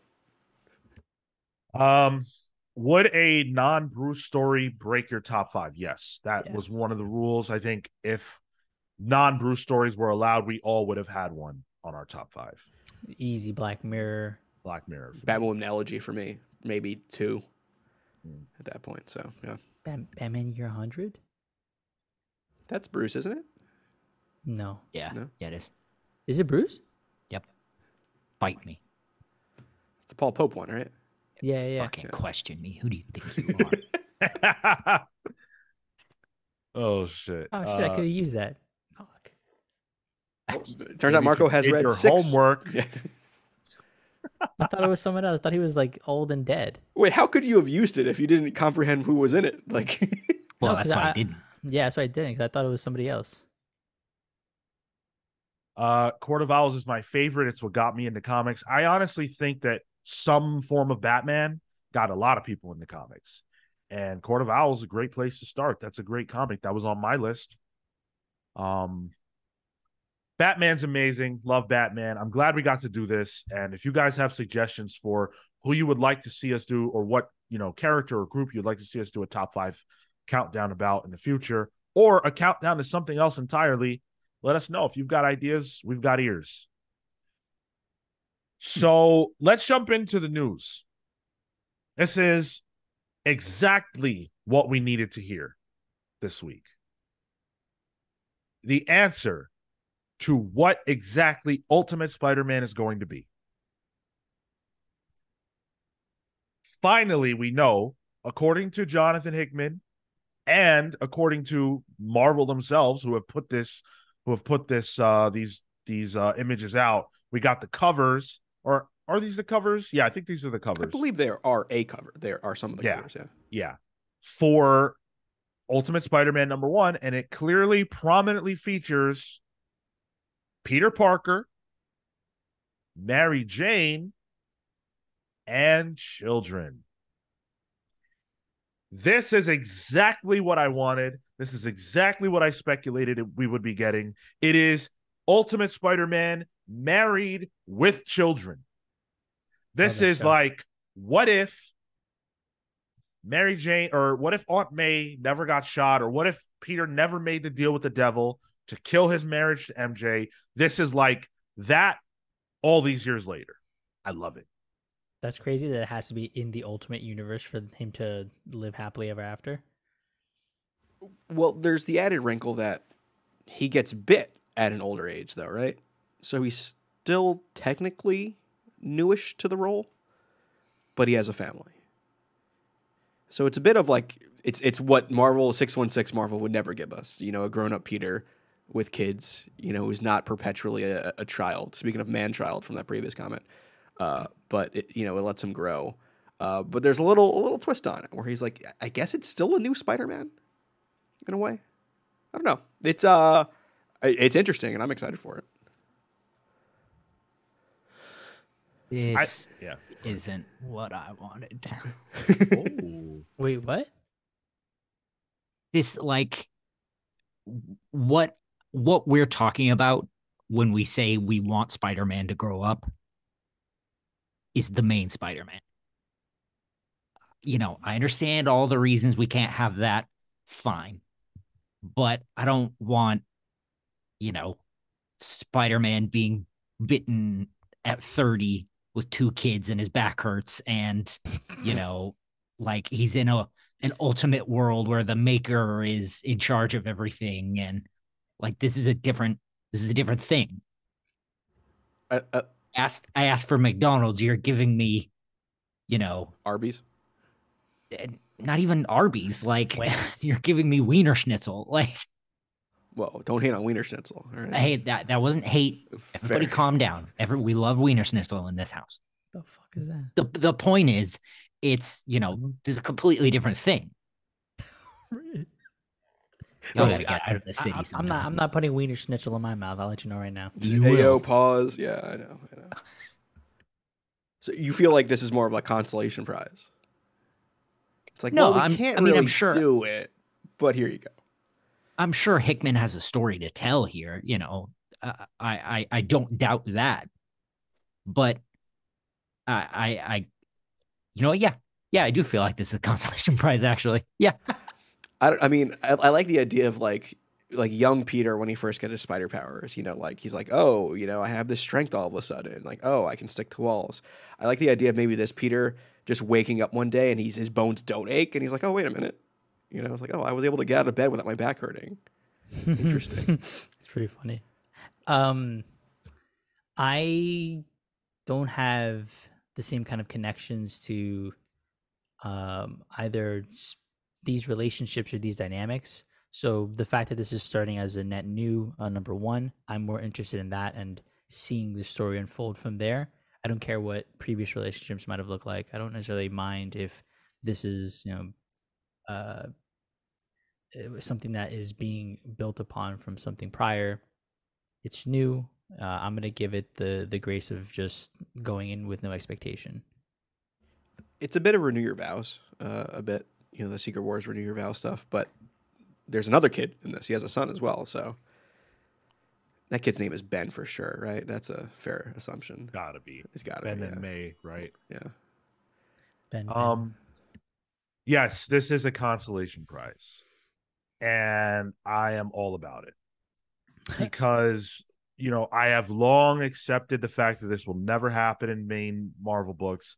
I actually am not an advocate that it should happen. So the fact that we can, you know, us and Marvel can have our cake and eat it too. I'm into that. I appreciate that they're giving us what we want, even if it's not necessarily where everyone thinks it should happen. And it's funny because at New York Comic Con, there was a ton of negative reaction to the Spider-Man panel when they talked about what was coming up in the main Spider-Man book. The audience itself that attended that panel were angry. I believe I read that they booed someone when they got on stage. It might have been Cebulski, but yeah, I thought it was Cebulski. Okay, so well, he deserves that. You know, these Spider-Man fans are very angry. And when Ultimate Spider-Man was discussed, obviously this announcement wasn't there, but we had the announcement that it would be like a Peter B. Parker. That was all we really knew. And when they talked about that, everybody was excited. So there's disdain for mainline Spider-Man that I don't think Marvel's ever really going to shake. Book still sells like hotcakes. Who cares? Everybody that whines about that book should stop that and read this and shut up. And Damn. it does not hurt that it's Hickman and Chichetto. Like that's like, oof. Yeah, like have faith in the creative team. I feel like as well. You know that these two have done good things in the past. Then why would that be any different? Why would they not bring their talent to this and make you care about? Well, you're putting words in my mouth. I don't. Excuse me. Yeah. You put one in his mouth? Let me take that Wiener Schnitzel right out. Hickman and Chichetto are gonna tell a great story, but they're not gonna tell the story that I want. I'd posit something real quick. All right. Wait, no, hold on. Oh, wait. They're gonna do good work, but it's not my Spider-Man. Me. Oh, Marco's got teeth. I like it. Yeah. Fuck out of here. What are you talking about? We've been doing this podcast for 7 years. No. Your reaction is not like it. You know what? Kale, that's a Kale take. 100% Kale take. I disagree with your take, Kale. I don't give a shit. All right, that's it. Fine. But you're sitting here saying that I don't believe Hickman and Chichetto aren't going to tell a good story. That's not what I said. I said my excitement for this isn't there because it's not even a Peter B. Parker story. Peter B. Parker grew up as our Tobey Maguire. We saw him at 18 get bitten by a spider and grow up as Spider-Man. To see him get married, have a kid with with Mary Jane. Whatever that's the story you want, Kale. Jeez. Marissa Tomei, come on. So it's not what was promised, is what I'm saying. I'd also argue this is comic books, and nobody really wanted Miles Morales until he was actually amazing. And you know what? Now he's in the 616. So like, if this gets enough feet and traction, who's to say that the Ultimate Universe won't ultimately fail again, except for Spider-Man, and then they merge the two once again? Marvel. Like that may happen, but even still, it will reset. I think there's a 0.0 chance that we see anyone in this family ever again in a like not ever again, but like in Marvel proper. Yeah. I just don't think that is ever going to happen. And I think that, there are definitely a segment of Spider-Man fans who will literally never be happy. And if you're they don't looking at him. Well, yeah. If you guys don't choose to buy this comic and this comic doesn't do well, I think that probably tells Marvel, hey, they don't want what they said they wanted. Kale, is it because this Peter sort of looks like you?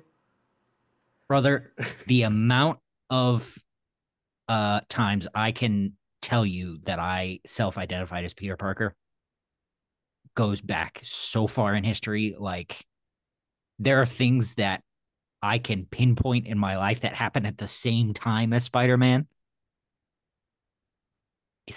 It's uncanny, as it were. Like when the Kingpin shot your aunt that one time. Well, listen, I love my aunt. I had to make a deal with the devil to keep her alive. Yep, and that's why you live in England now. Not Europe. Not everything is 1-to-1, okay? Hendrik Perry has an idea that I really want to expand upon. Imagine the Ultimates ends again, but the kids survive, and now Peter just has 2 kids. That's what I'm saying. That's fair. But here's the problem. All right. If that happens, it won't be Peter raising them children. It's gonna be Paul. Yeah. Damn. It's gonna be Paul. It's gonna be Paul and MJ taking in the ultimate kids. Yep. Leaving Peter alone, a single bachelor, once again, childless. Now I identify with Peter Parker. I won't buy this comic until they announce Ultimate Paul. Ultimate Paul is this ultimate version of Venom. Yo, Paul Venom. But he's effective. He's just good at his job. Yo, actually, I say that jokingly, but Paul doesn't need a symbiote to destroy Spider-Man. True, yeah. He just needs a hotel chair. Oh no.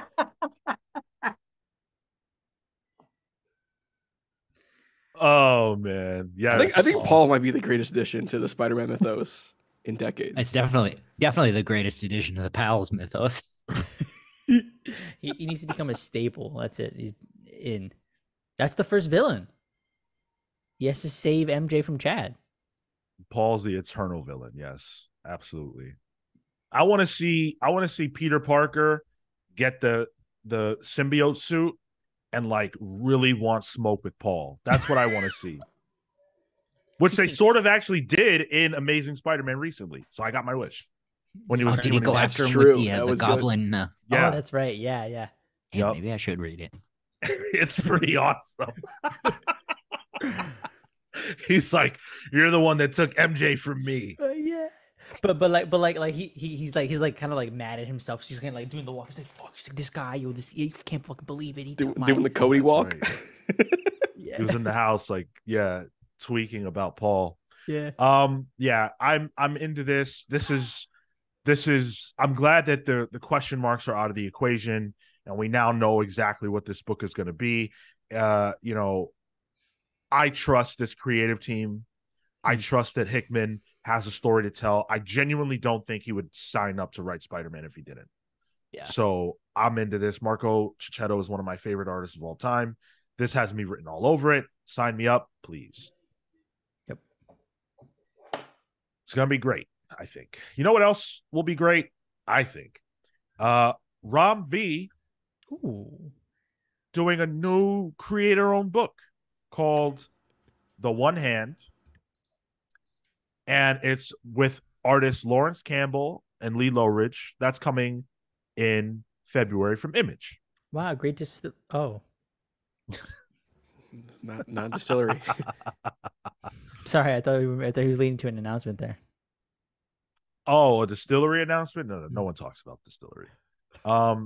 So this is what The One Hand will be about. It's a 5-part mini. Neo Novena detective Ari Nasser is about to retire with an enviable record until a brutal murder occurs, bearing all the hallmarks of the one-hand killer, which should be impossible since Ari already put him away not once but twice in the years before. What follows is a deadly cat and mouse game as Ari pursues his quarry down the rain-soaked streets of Neo Novena.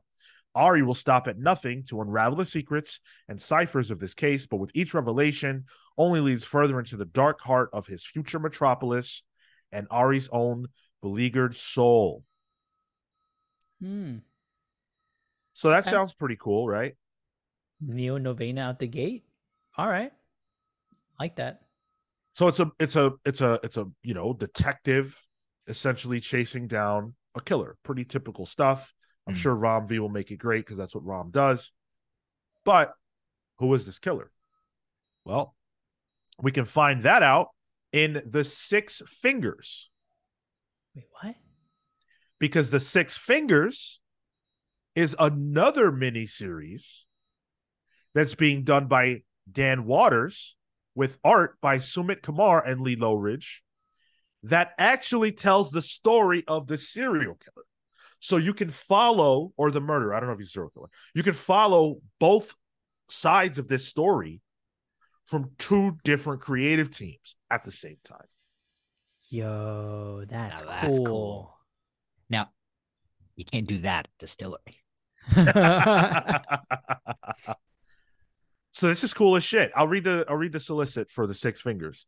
Neo Novena archaeology student Johannes Vale has always been so very in control of his life, but when he commits a brutal murder using the MO of an historic and notorious serial killer, everything begins to spiral out of control, primarily as Johannes doesn't remember doing it. What follows is a deadly cat and mouse game as Johannes seeks refuge in the rain-soaked streets of Neo Novena. He will stop at nothing to unravel the secrets and ciphers of what he did and why he did it, but each revelation only leads him further down the dark heart of his future metropolis and Johannes' own broken soul. Wow. Okay. And Dan Waters, he's like Waters. I feel like a sleeper. He gets slept on.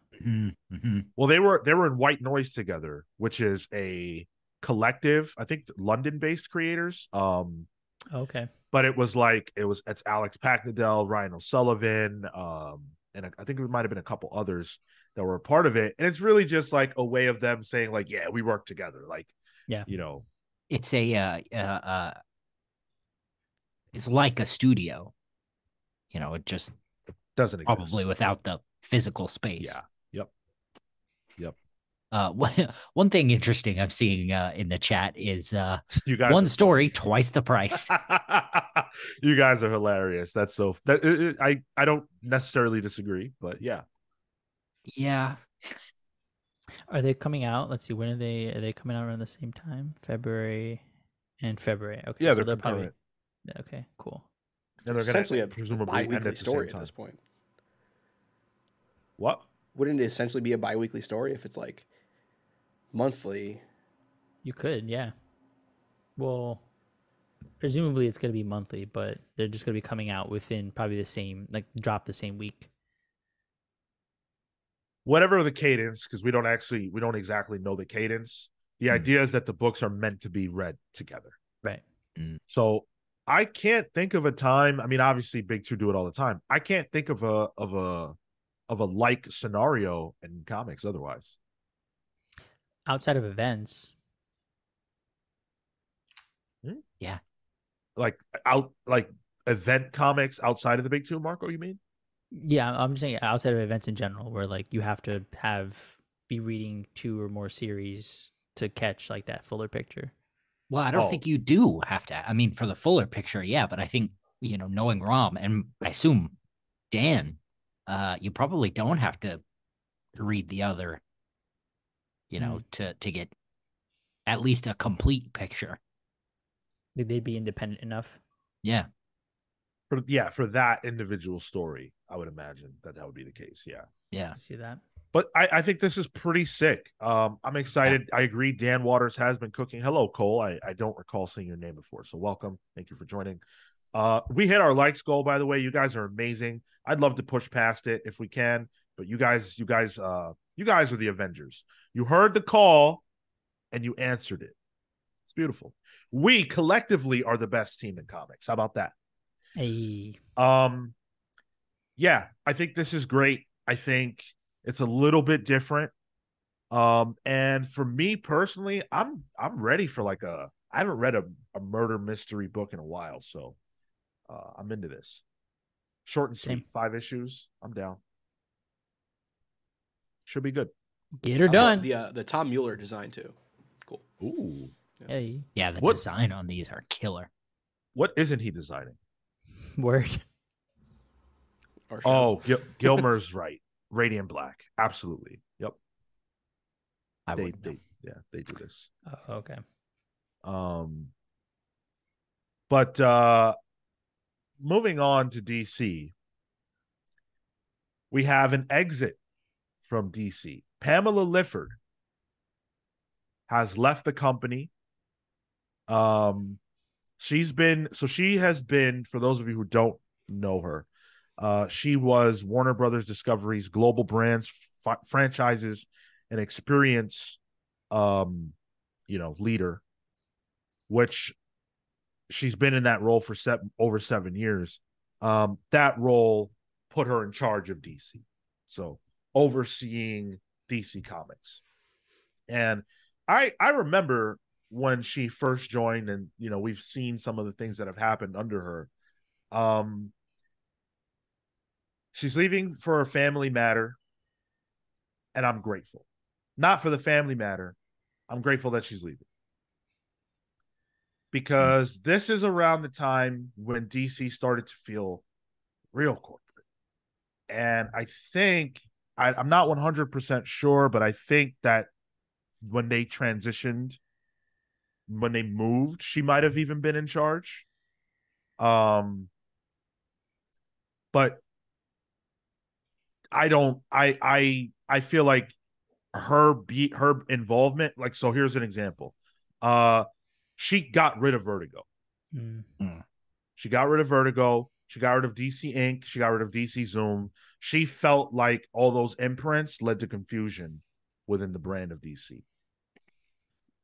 Yeah, this Bleeding Cool article also says that she was the reason behind the restrictive policies that preceded the bat penis. Yes. Oh. Right. She was upset that happened, and she put in tighter restrictions on what creators could do and not do in their books. She, I assume, put Marie Javins in the position of editor-in-chief.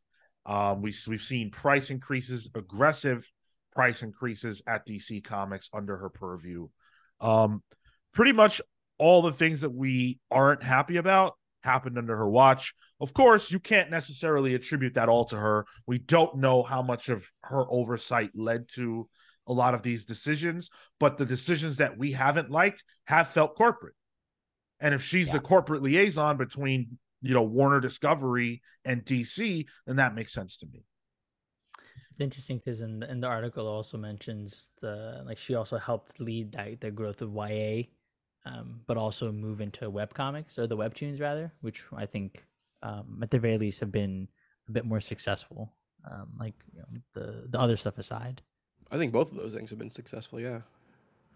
And of course, again, we don't know how much of that is attributed to her. Sure. Yeah.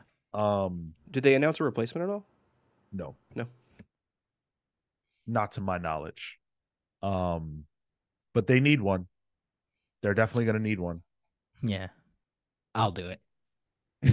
Not to interrupt, but thank you, C.W. Gordon, for becoming a YouTube member. Appreciate that. Hey, appreciate that. Oh, thank you. Yes, thank you so much for joining the channel. Really appreciate you becoming a Comics Pal sidekick. Thank you so much. Appreciate you. C.W. Gordon, a veteran of our channel, so really Fucking appreciate Nightwing that. over here. Yeah, I think DC, and I've said this before and I got criticized for it, but I think DC wears their corporate oversight a little more visibly than Marvel does, in the sense that we see a lot of things that clearly come from the top down, And I hope that they can find a way to make DC not feel that way as much. But again, successes and failures. If the YA stuff is her, if putting Marie Javins in charge is her, then great. But one of the biggest things I think about when I think about DC in recent years is when they gutted their editorial. Yeah. A couple of times over. And that's something that I'm assuming, was a part of. You don't gut such a huge swath of editorial a few times and not have the chief person in charge knowing about it and probably partaking. Yep. So that was something that upset me. And I think it was a mistake, but yeah. And I guess like what does the replacement need to do here? Like what do they need to do to help bolster the company? Because I'm thinking if somebody else is going to come and replace this person, and they're in between the corporate end and the Warner Discovery end and then the DC Comics end, my first thought is, how do you synergize the films? Because that's what's upcoming for the larger Warner and DC film stuff. And then, I mean, we identified it at the beginning. How do you strengthen some of the core titles, something like a Justice League, or give direction to Javins to do that? Jim Lee. It's time for Jim Lee's full ascent. Jim Lee and James Gunn are very tight.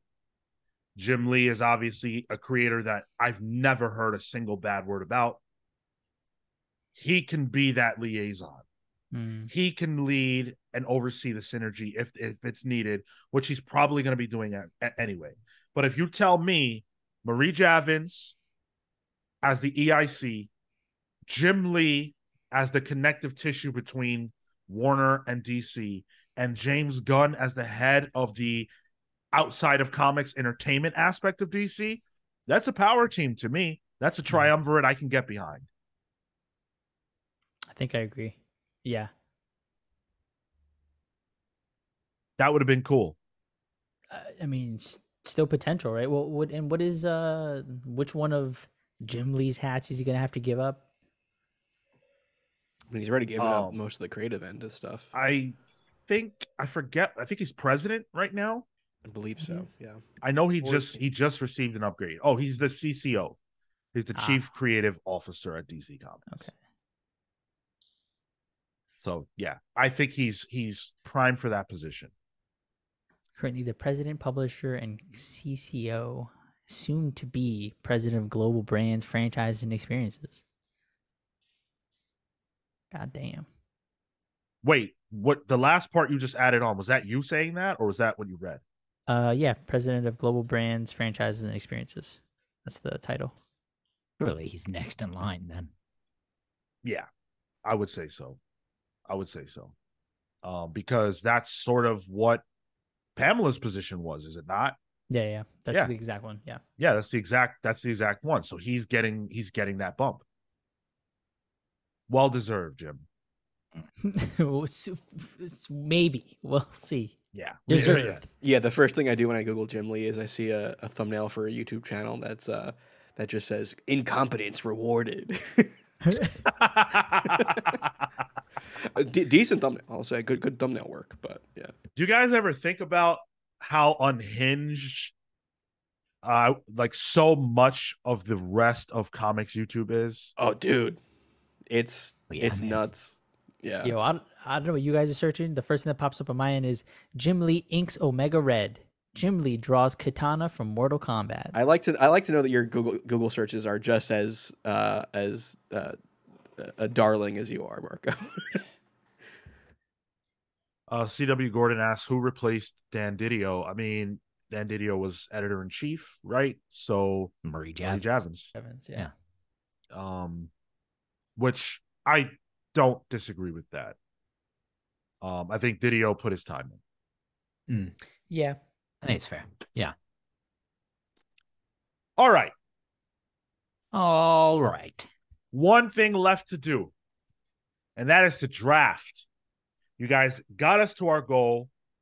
You got us over our goal. You cleared it. And so the reward, of course, is that we all get to have a little bit of fun with a Halloween themed draft. We are drafting 5 of the spookiest, scariest, magicalist characters that we can think of. What are the rules? Characters that are meaningfully connected to the spiritual, horror, or supernatural end of comics. Right? Everybody aligned? Aligned. Aligned, yeah. Any caveat questions that need to be asked?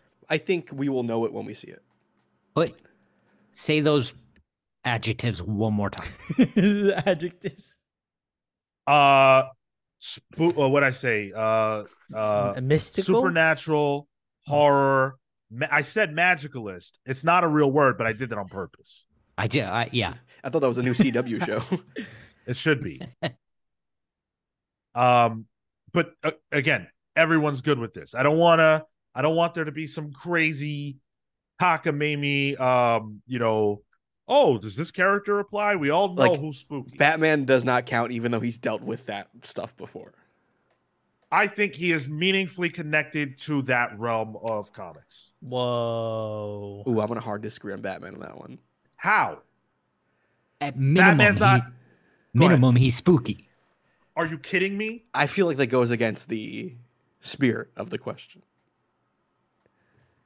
But the question is who's meaningfully connected? Is he or is he not? That's the only thing that matters. But I'm thinking like Swamp Thing, Constantine, Man Thing. Yeah, them too. But is Batman connected? That's the question.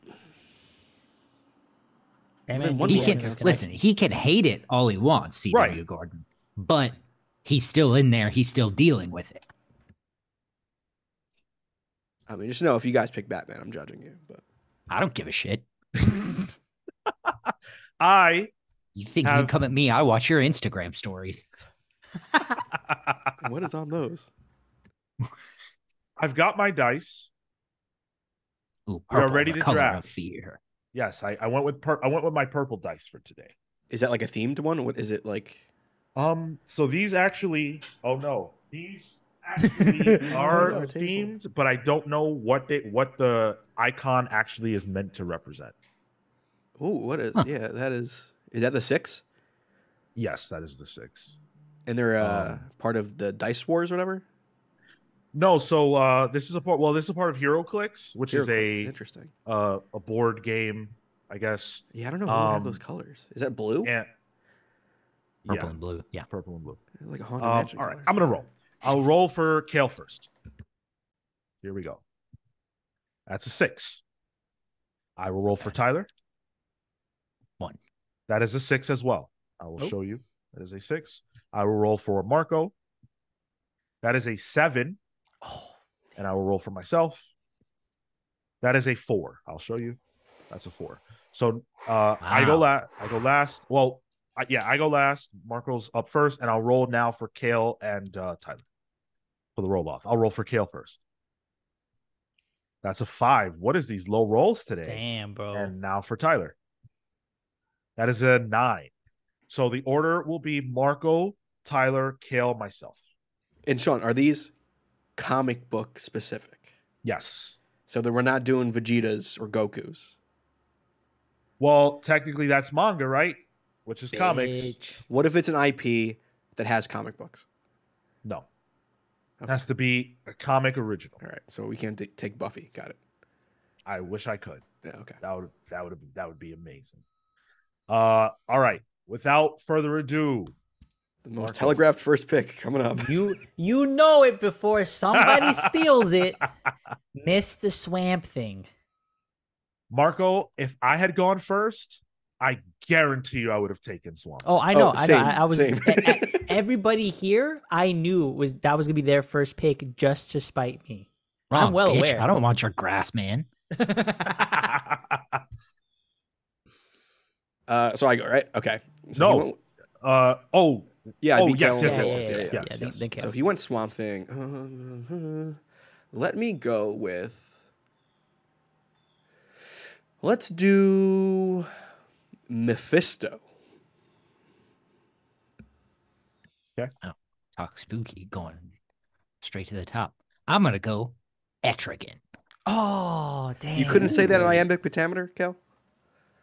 I don't read enough Shakespeare. Sorry. Okay, fair. Batman. Judged. Whoa. Do not give a flying fuck. And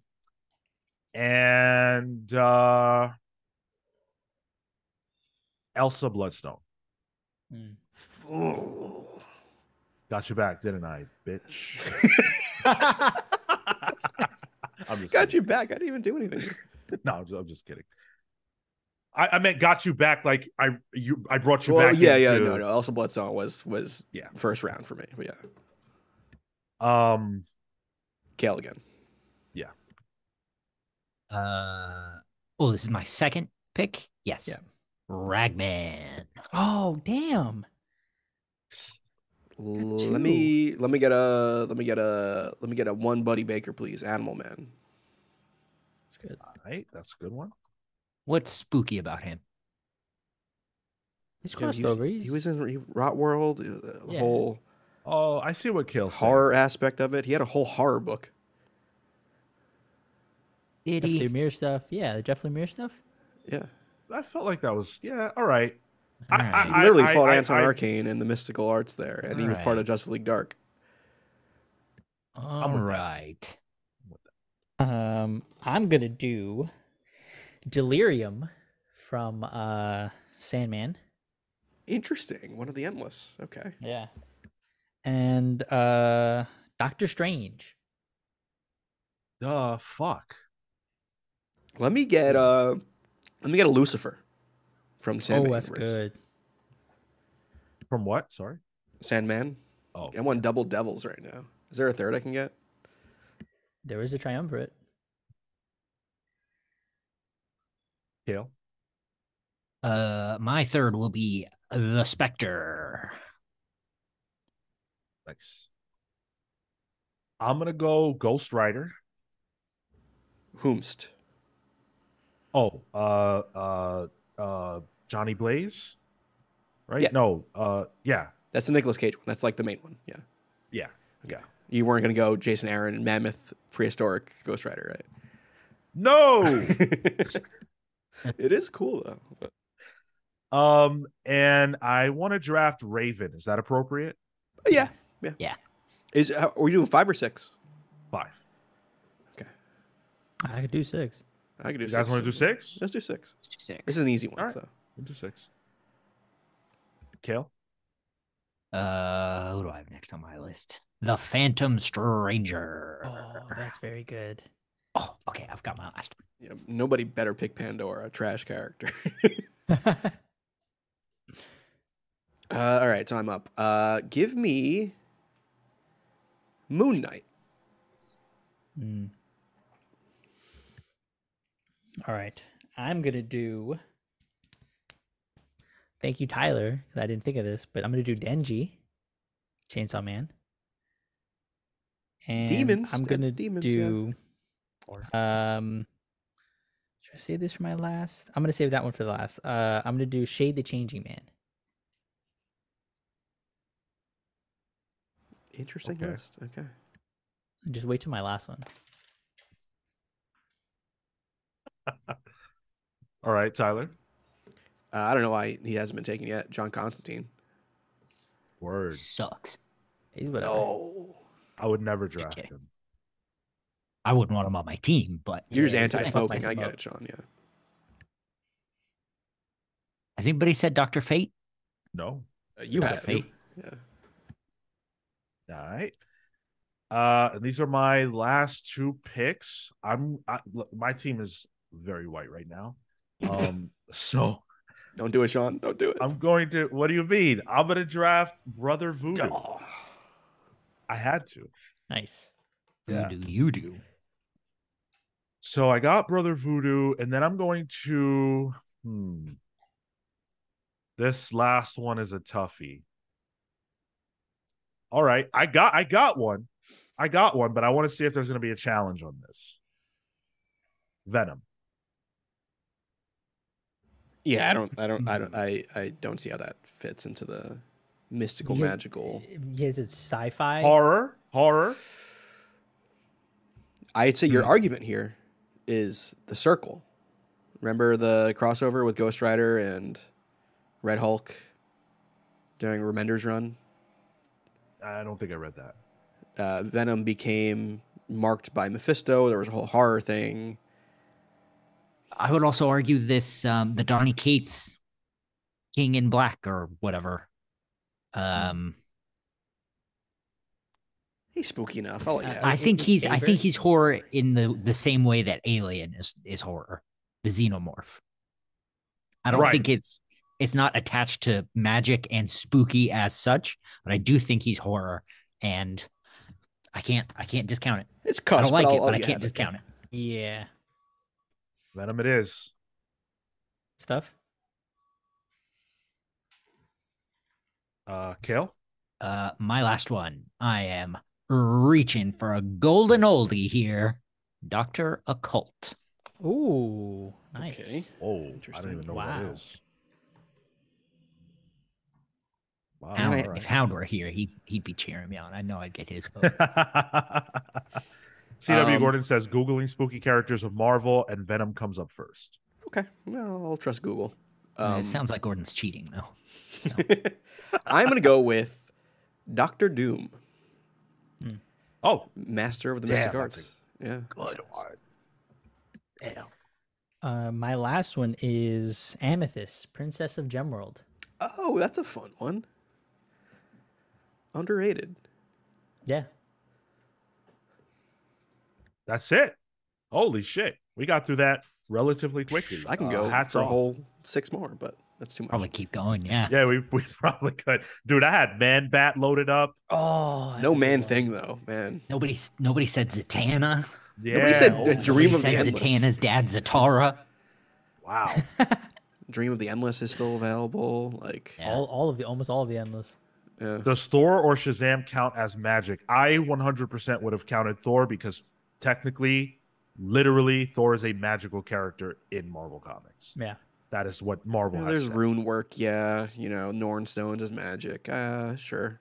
Well, he used to be just a god, but then they changed it to make him a magical alien.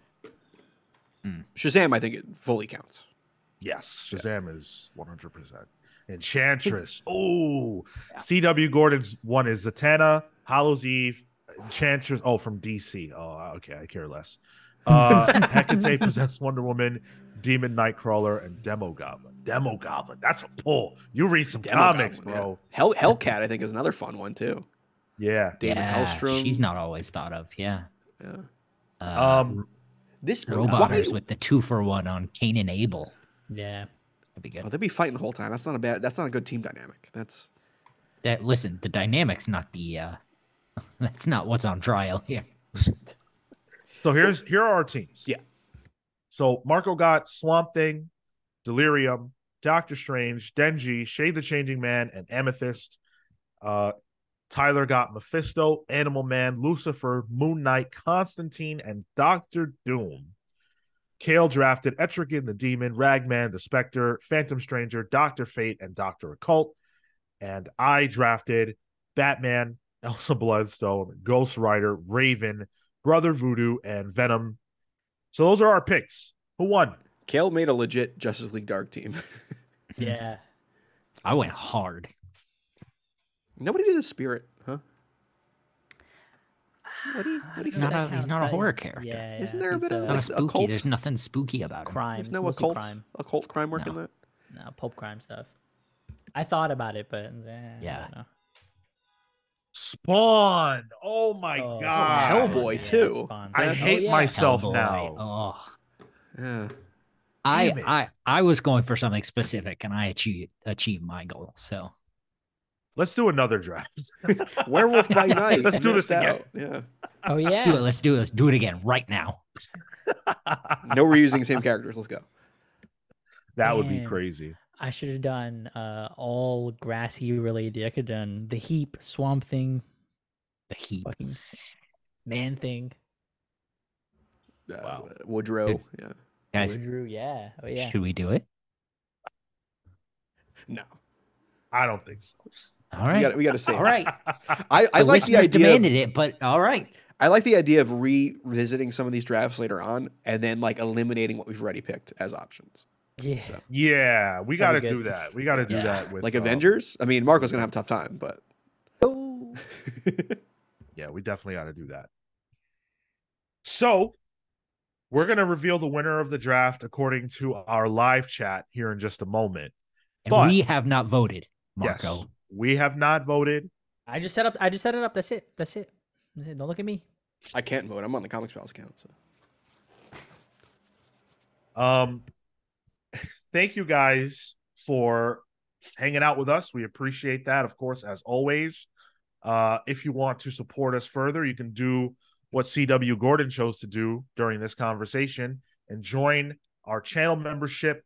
It is available on youtube.com/thecomicspals. If you can hear me and you're on YouTube, then there's a join button on our video channel. So just click on that and you can become a member. And there are a lot of sweet perks that you can get for becoming a member. Patreon.com/thecomicspals, of course, is another way to become a member. And I just realized that I did not shout out our patrons earlier. So, damn, dog. Yeah, you got one job. I got a lot more than one. That one is a lot. I want to say a special shout out to the best pals in the universe, Thunderstruck Rebecca Alejandro, the Hound of Justice Atomic Hound, and Starcross Catherine Stars. And of course, thank you to the Night Stalker Harris Dajinski, who just celebrated a birthday. Happy birthday to you, Harris. Brian Demolisher Del Pozo, Kefis the Incorruptible, Momentum Mike Elliott, Dan the Truth Trudeau, Joel Justice, Jalen the Sanguine Sorcerer, Neon Knight, Cosmic Avenger, Marvelous Mike and Mackenzie, Marley Manastorm, and Slow Flow Damarin. Thank you all so much. You guys are phenomenal. Y'all are the best. So you can get that through our Patreon, but there's a whole host of other great things that you can get as well. Give it a look. Check it out. Patreon.com/thecomicspals. Decide for yourself if it's worth your time. We like to say that it is. This Monday is the big day, October 30th. We will have our live book club for the long Halloween. We want to do a talk back after our portion is over. So come with your questions. Come well read. Read the book. It's not too long. You got time. And come to talk. It's going to be a lot of fun. I want to see you there. It's going to be a great time. Join our Discord server for great conversation. It's always fun. We're going to be doing a special Patreon exclusive Discord hangout real soon. That's on November 5th. So that should be a lot of fun. If you're a member of our Patreon, you can come hang out with us. We're going to chit chat about some horror comics, share recommendations, and all that kind of jazz. So it's going to be big time fun. What time is the book club? Likely 6 p.m. But we'll confirm that for sure with you guys soon. But most likely 6 p.m. Eastern. Yeah, you'll see it on the scheduled YouTube thing. Yes. Yeah. Yes. Listen to this show live every single Saturday at 10:15 a.m. Eastern. Listen to Pals Pulls live at 6 p.m. Eastern every single Thursday. Vote in the listener pick poll on youtube.com/comicspals in the community channel every single Friday. The winner of the poll is it's a tie. Ooh, damn. Marco what? and Kale tied. I should have voted. Wow. Damn, nobody liked your Batman pick, Sean. Jeez. I got no votes. I never really have done well in the YouTube votes. It was always on TikTok that I did well, but Sean's big on TikTok. Yeah. Plugs, Kale. Thank you so much for listening to this episode of the Comics Pals. You can find me on Instagram at TotoInto. That's TOTOINTOW. You can find my work at kaleward.com. That's CLEWARD.com. That space was because I forgot where I wasn't anymore. So I had to really think about what came next. And you could find me at Mr. Marco Nomoto on Instagram and Twitter and everywhere else. One Piece. Talk to me. Great show. You can follow me at the Tyler Olson on Instagram, Twitter, Threads, Blue Sky, all those places. On Patreon, I did a ranking of Spider-Man costumes this week. So if you want to check that out, join our Patreon. You can see my hot takes on surprisingly a lot of S tier suits. I probably should have lowered that a little bit, but that was fun to do. So check that out. They're good. They're good. Twitter and Instagram only at Sean Soapbox. I hope you guys have a phenomenal weekend. Happy Halloween if we don't see you at the live book club October 30th. You guys are phenomenal. Thank you so much. We're the